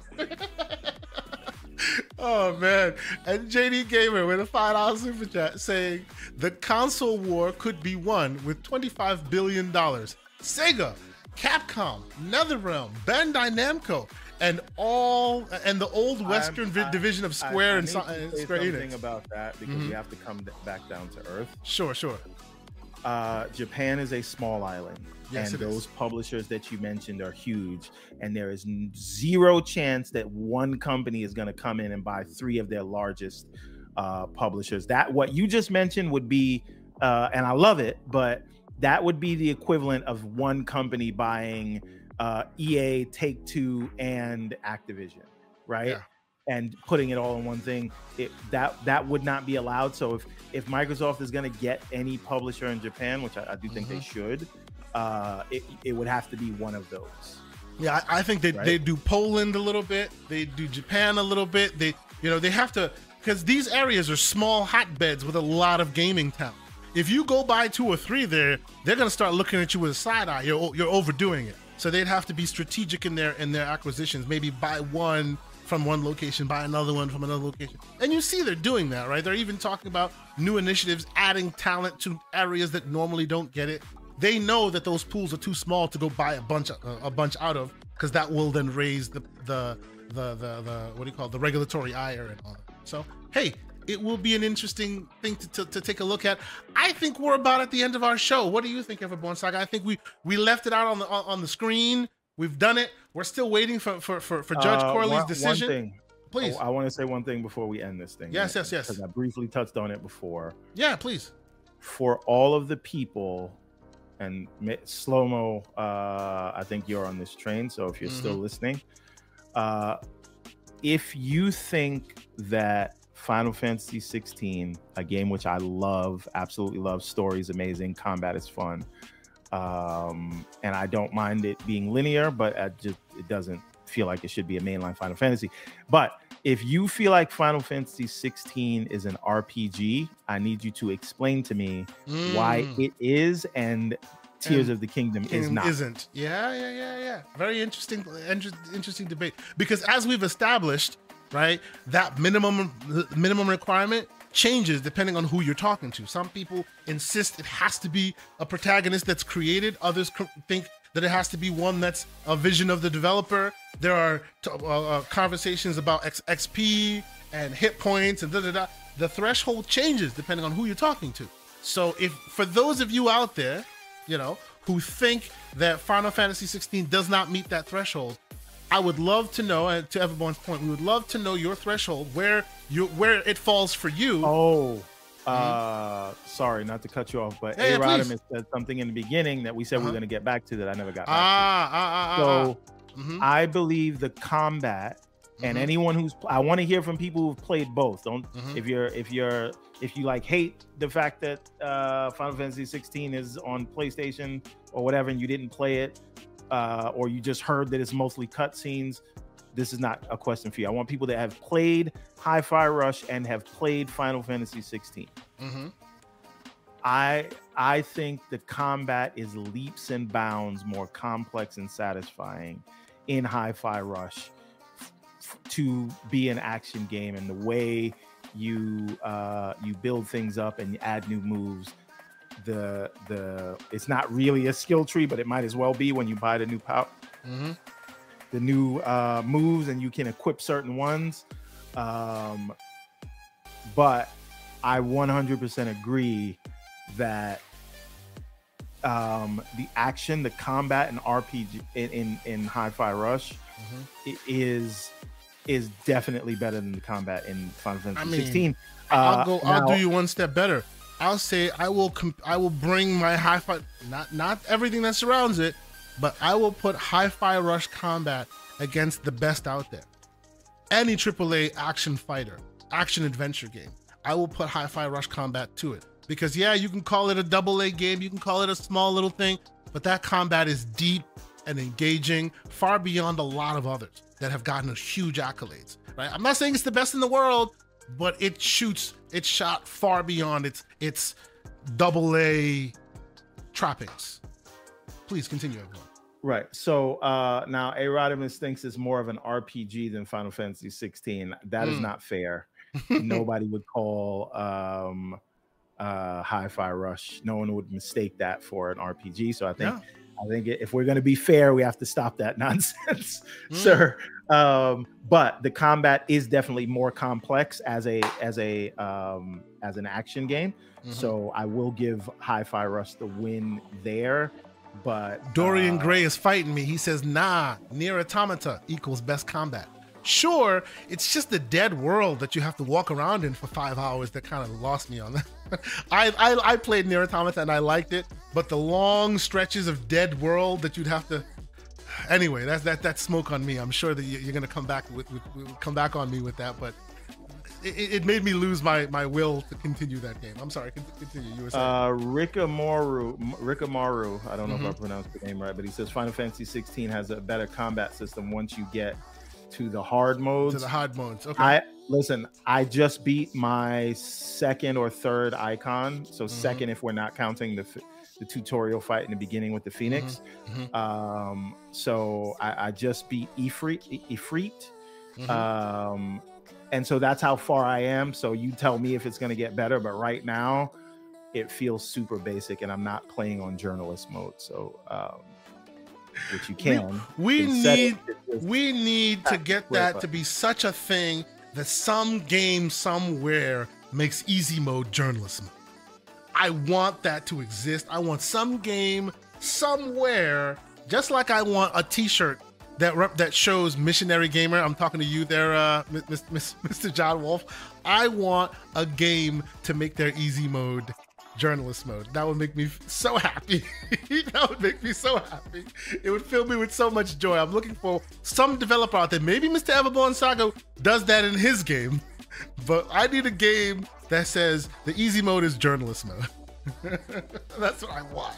That would be the greatest thing ever. Anyway, I will say though, I do like the way that they built out their journalist mode, which says you can have it at any level you want. So like there's story mode and there's action mode. I don't think there's any huge difference between story mode and action mode other than the different pendants that they give you.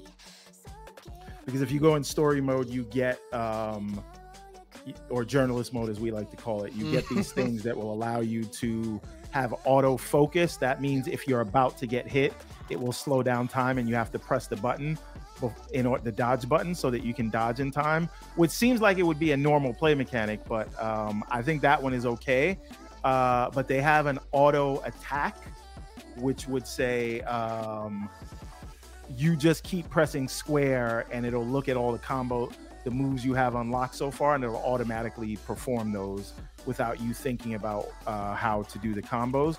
And then they have another one, which is auto helper. So Torgal, you can send attack commands while you fight with the D-pad, and you can have it automatically do that for you. So you just focus on fighting.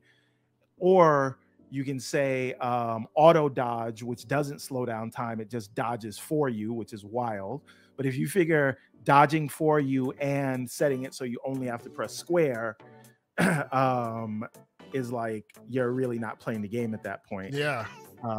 But you can say, well, I still want to be active in this. So you can say, well, I want to auto use my potion whenever my health is low enough. And I think that that's fair. And I think the auto focus to slow down time for dodgeable hits I think that one is okay. But the other ones just do everything for you. So auto heal, auto attack, and auto dodge means you're basically not doing anything. So while we were talking about FromSoft and their vision for Hard Knock games, let's give credit where it's deserved. I appreciate the fact that games like this in Square will break up the various levels of difficulty and say, hey, just for accessibility purposes alone, you know, play how you want, right? You want this on, you put it on. You want it off, you take it off. You know, some people have different accessibility levels of difficulty of playing. Being able to automate certain things so that you can play it the way you like, I think from an accessibility standpoint, that's to be commended. I really do. I think that's awesome, and more games should do that. I know some games will do like your difficulty level as far as combat gets one, and the puzzle solving gets another one. I think Tomb Raider did some levels of difficulty where they're tiered difficulty depending on what you're facing. All that is great. I like right now, I use auto potion. Yeah. Right. So if I have a potion picked up, it will use it. Yeah. Make your life easier on you. Yeah. Yeah. But I don't have any of the other stuff on. Yeah. Because you choose not any to. Of the helpers on. Yeah. Right. So I want to be able to have full agency in the combat, but I don't want to think about the fact that my health might be too low. So I put that one on. Yeah. Yeah. I honestly think that, you know, for all the smoke we give them, and we will give them smoke when they deserve it, I think in this instance, it is something to be lauded and appreciated, and I hope more games do that. Not just give you hard, medium, and low, give you hard on combat, but maybe the puzzle solving is medium, or, you know, be a bit more nuanced in its difficulty to help those who may not be able to conform to that whatever benchmark you're set. Well, I do want to say something about Elden Ring, though. I think they found the right balance, because in other what do you call it, Soulsborne games, it's just difficult, get good, figure it out. But what Elden Ring allowed you to do, because it's of the way its open world was designed, they made these farming locations where you could really kind of level up very fast, and it allowed you to say, well, this is way too hard, I'm gonna go farm for a little bit until I feel like I'm at the right level. They made the world better to help you, for me, rather than force you to just keep hitting the same bad guy. They filled the world with fodder to help you get your game up if you need it, which is right. Cool. And in doing that farming, it allows you to explore. It allows you to go into the community to find out where the best spots are, and then you go and do that. And on your way to kind of farm so that you can beat one enemy, you meet other enemies and you beat them, and you kind of get better at what you're doing so that you can go back. I really think that that is the best formula for it. Okay. We're not going to change our difficulty, but you can get better to make it easier for you. Or get stronger to make it easier for you if you can't handle the animation timings that the combat requires. Just build a tank. That's what I did. I got the Berserk sword, and I was like, I'm gonna be stronger than everybody I fight. Okay, let's go. So on that point, I will leave this chat comment from Tay Talks, who's in here. Thank you, Tay, for being here. He's a little late. He said, just tuned in. I hope I didn't miss the good stuff. Well, you missed all the good stuff. We had Paris Lily on here. We were slanderous. We had a great conversation. We talked about games. We talked about genres and our minimum requirements for it. It was an awesome, awesome conversation, and the chat has been lively. So many folks in here. Even now, while we're rounding the bottom of our show, we have about 180 folks still rocking out, only 138 checking out with us. Please hit the like button. Please consider subscribing if you haven't. Some housekeeping notes before we go this week. While you can catch myself and Mr. John Wolf Monday night, 7 p.m. Eastern Standard Time on the Gamers Playground, we will have another episode for you. I will unfortunately tell you that we will not wait. We'll also catch us on Wednesday, right? And yes, well, you will catch Everborn on Wednesday on PTG. Oh, you're going to be gone. Because I, unfortunately, well, I don't know about unfortunately, but we're taking our summer vacation. The Asante clan is going on summer vacation. So that means next week, Saturday, we will not be airing the 99th episode of the Gaming Circle podcast. Yes, that's right. Episode 99 coming up. Won't be next week. That means in 3 weeks will be episode 100. We're still talking about it. Everborn, you and I need to chat. We need to do something pretty great for episode 100. That will be in 3 weeks. I want to get everybody on for that. But listen, community as well. One thing I will say, I may be on Go Live next Saturday. Oh, excellent. Excellent. So you guys will still see me. I think Risk It one of these weeks. I'm going to be on his show. I don't remember when that is. Also, Mooch reached out to me, but he wanted me to come yesterday, but I told him I'll do it another Friday because this Friday didn't work. And Jesus, why am I forgetting his name? He does all the great interviews. He just Mr. Web Dave. Yes, Web Dave. Sorry, Dave. Yes, sir. I'm going to be on Web Dave's show very soon. The Gamers Council on Sundays. Yes. Even if there's no GCP next week, you'll at least get to hear me ramble about Sega and Sonic on your favorite shows, and hopefully we'll have some ABK news to talk about. Absolutely, sir. And that's it. By the way, everybody I just mentioned. So Mooch, Risk It, Dave, Go Live. I'm doing all those shows. Nobody else asked me. That's it. Because the answer will be no. You saw me in the gauntlet last week. One show after another, after another, after another. It's your turn, sir. It's your turn. Take a little bit of a break. The business is gonna kill me if I keep podcasting. Hey man, I told you. Just let me give me like a month or two. I had to go get the RFC approved. Those that know what I'm talking about. You got to get your RFCs approved. Otherwise, you cannot be there and you cannot implement. I'm just saying. But yes. Now, Mr. Everborn Saga, before we go, I think we're very close to you giving us more information about the next chapters in the Everborn Saga. Am I wrong on this? We are How very close are we? We're not there yet, so we got a few pages left. The reason for this is why it's taking so long, other than, and you will see it if you have the first one, the quality level on this one is just through the roof. But the artist that works on the comic is also working on the new animations for the game, so he's doing sprites right now, and that is slowing down the comic a little bit. I'm sorry, Mr. Joanna Dark. He's the most requested one, who shames me, which I like it. Shame is a great motivator. Don't let anybody tell you different. We don't do participation trophies. Feel shame, do better. That's it. That's how I raise my kids. No, I'm not joking.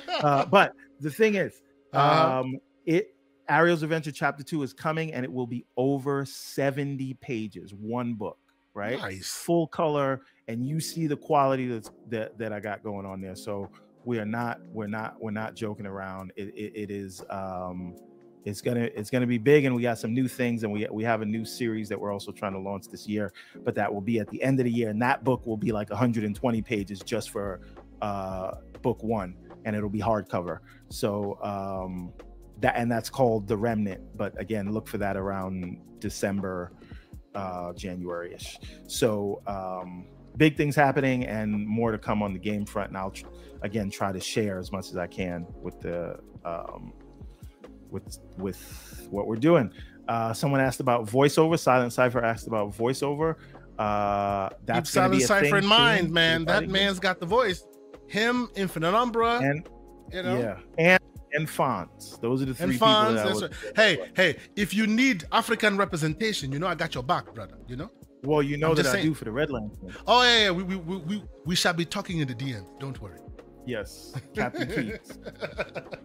But all right, we are out of here. It's been a great show, and on the way out, I see the man Post Up is in here. Salute to you, sir. Post Up. Post Up. We're about to have a very big day very soon because we know this decision is coming. Yes, sir. I'm waiting with bated breath, ladies and gentlemen. But of course, we're done for the day. But there is so much more to discuss. So many people still podcasting. I see Miles Dompiers out there. All these other folks are out there. From myself, Mr. Everborn Saga, Mr. Paris Lily, it's been a great show. We've had an awesome time. I will leave you, Everborn Saga, to have the last word, sir. Yes. Well, first of all, and apologies, sir, Pixelbit G, who is here every week. Oh, of course. Of course. Modman What about joint. Pixel? We gotta get What are we Pixel talking in about? the building. For sure. I don't even know what he's Pixel? talking about, but shout out to Pixel Bit G. For Listen, sure. I want to say this, and this is the last thing I'll say before we sign off. Mm. You want me to be 100% honest? Keep it a buck.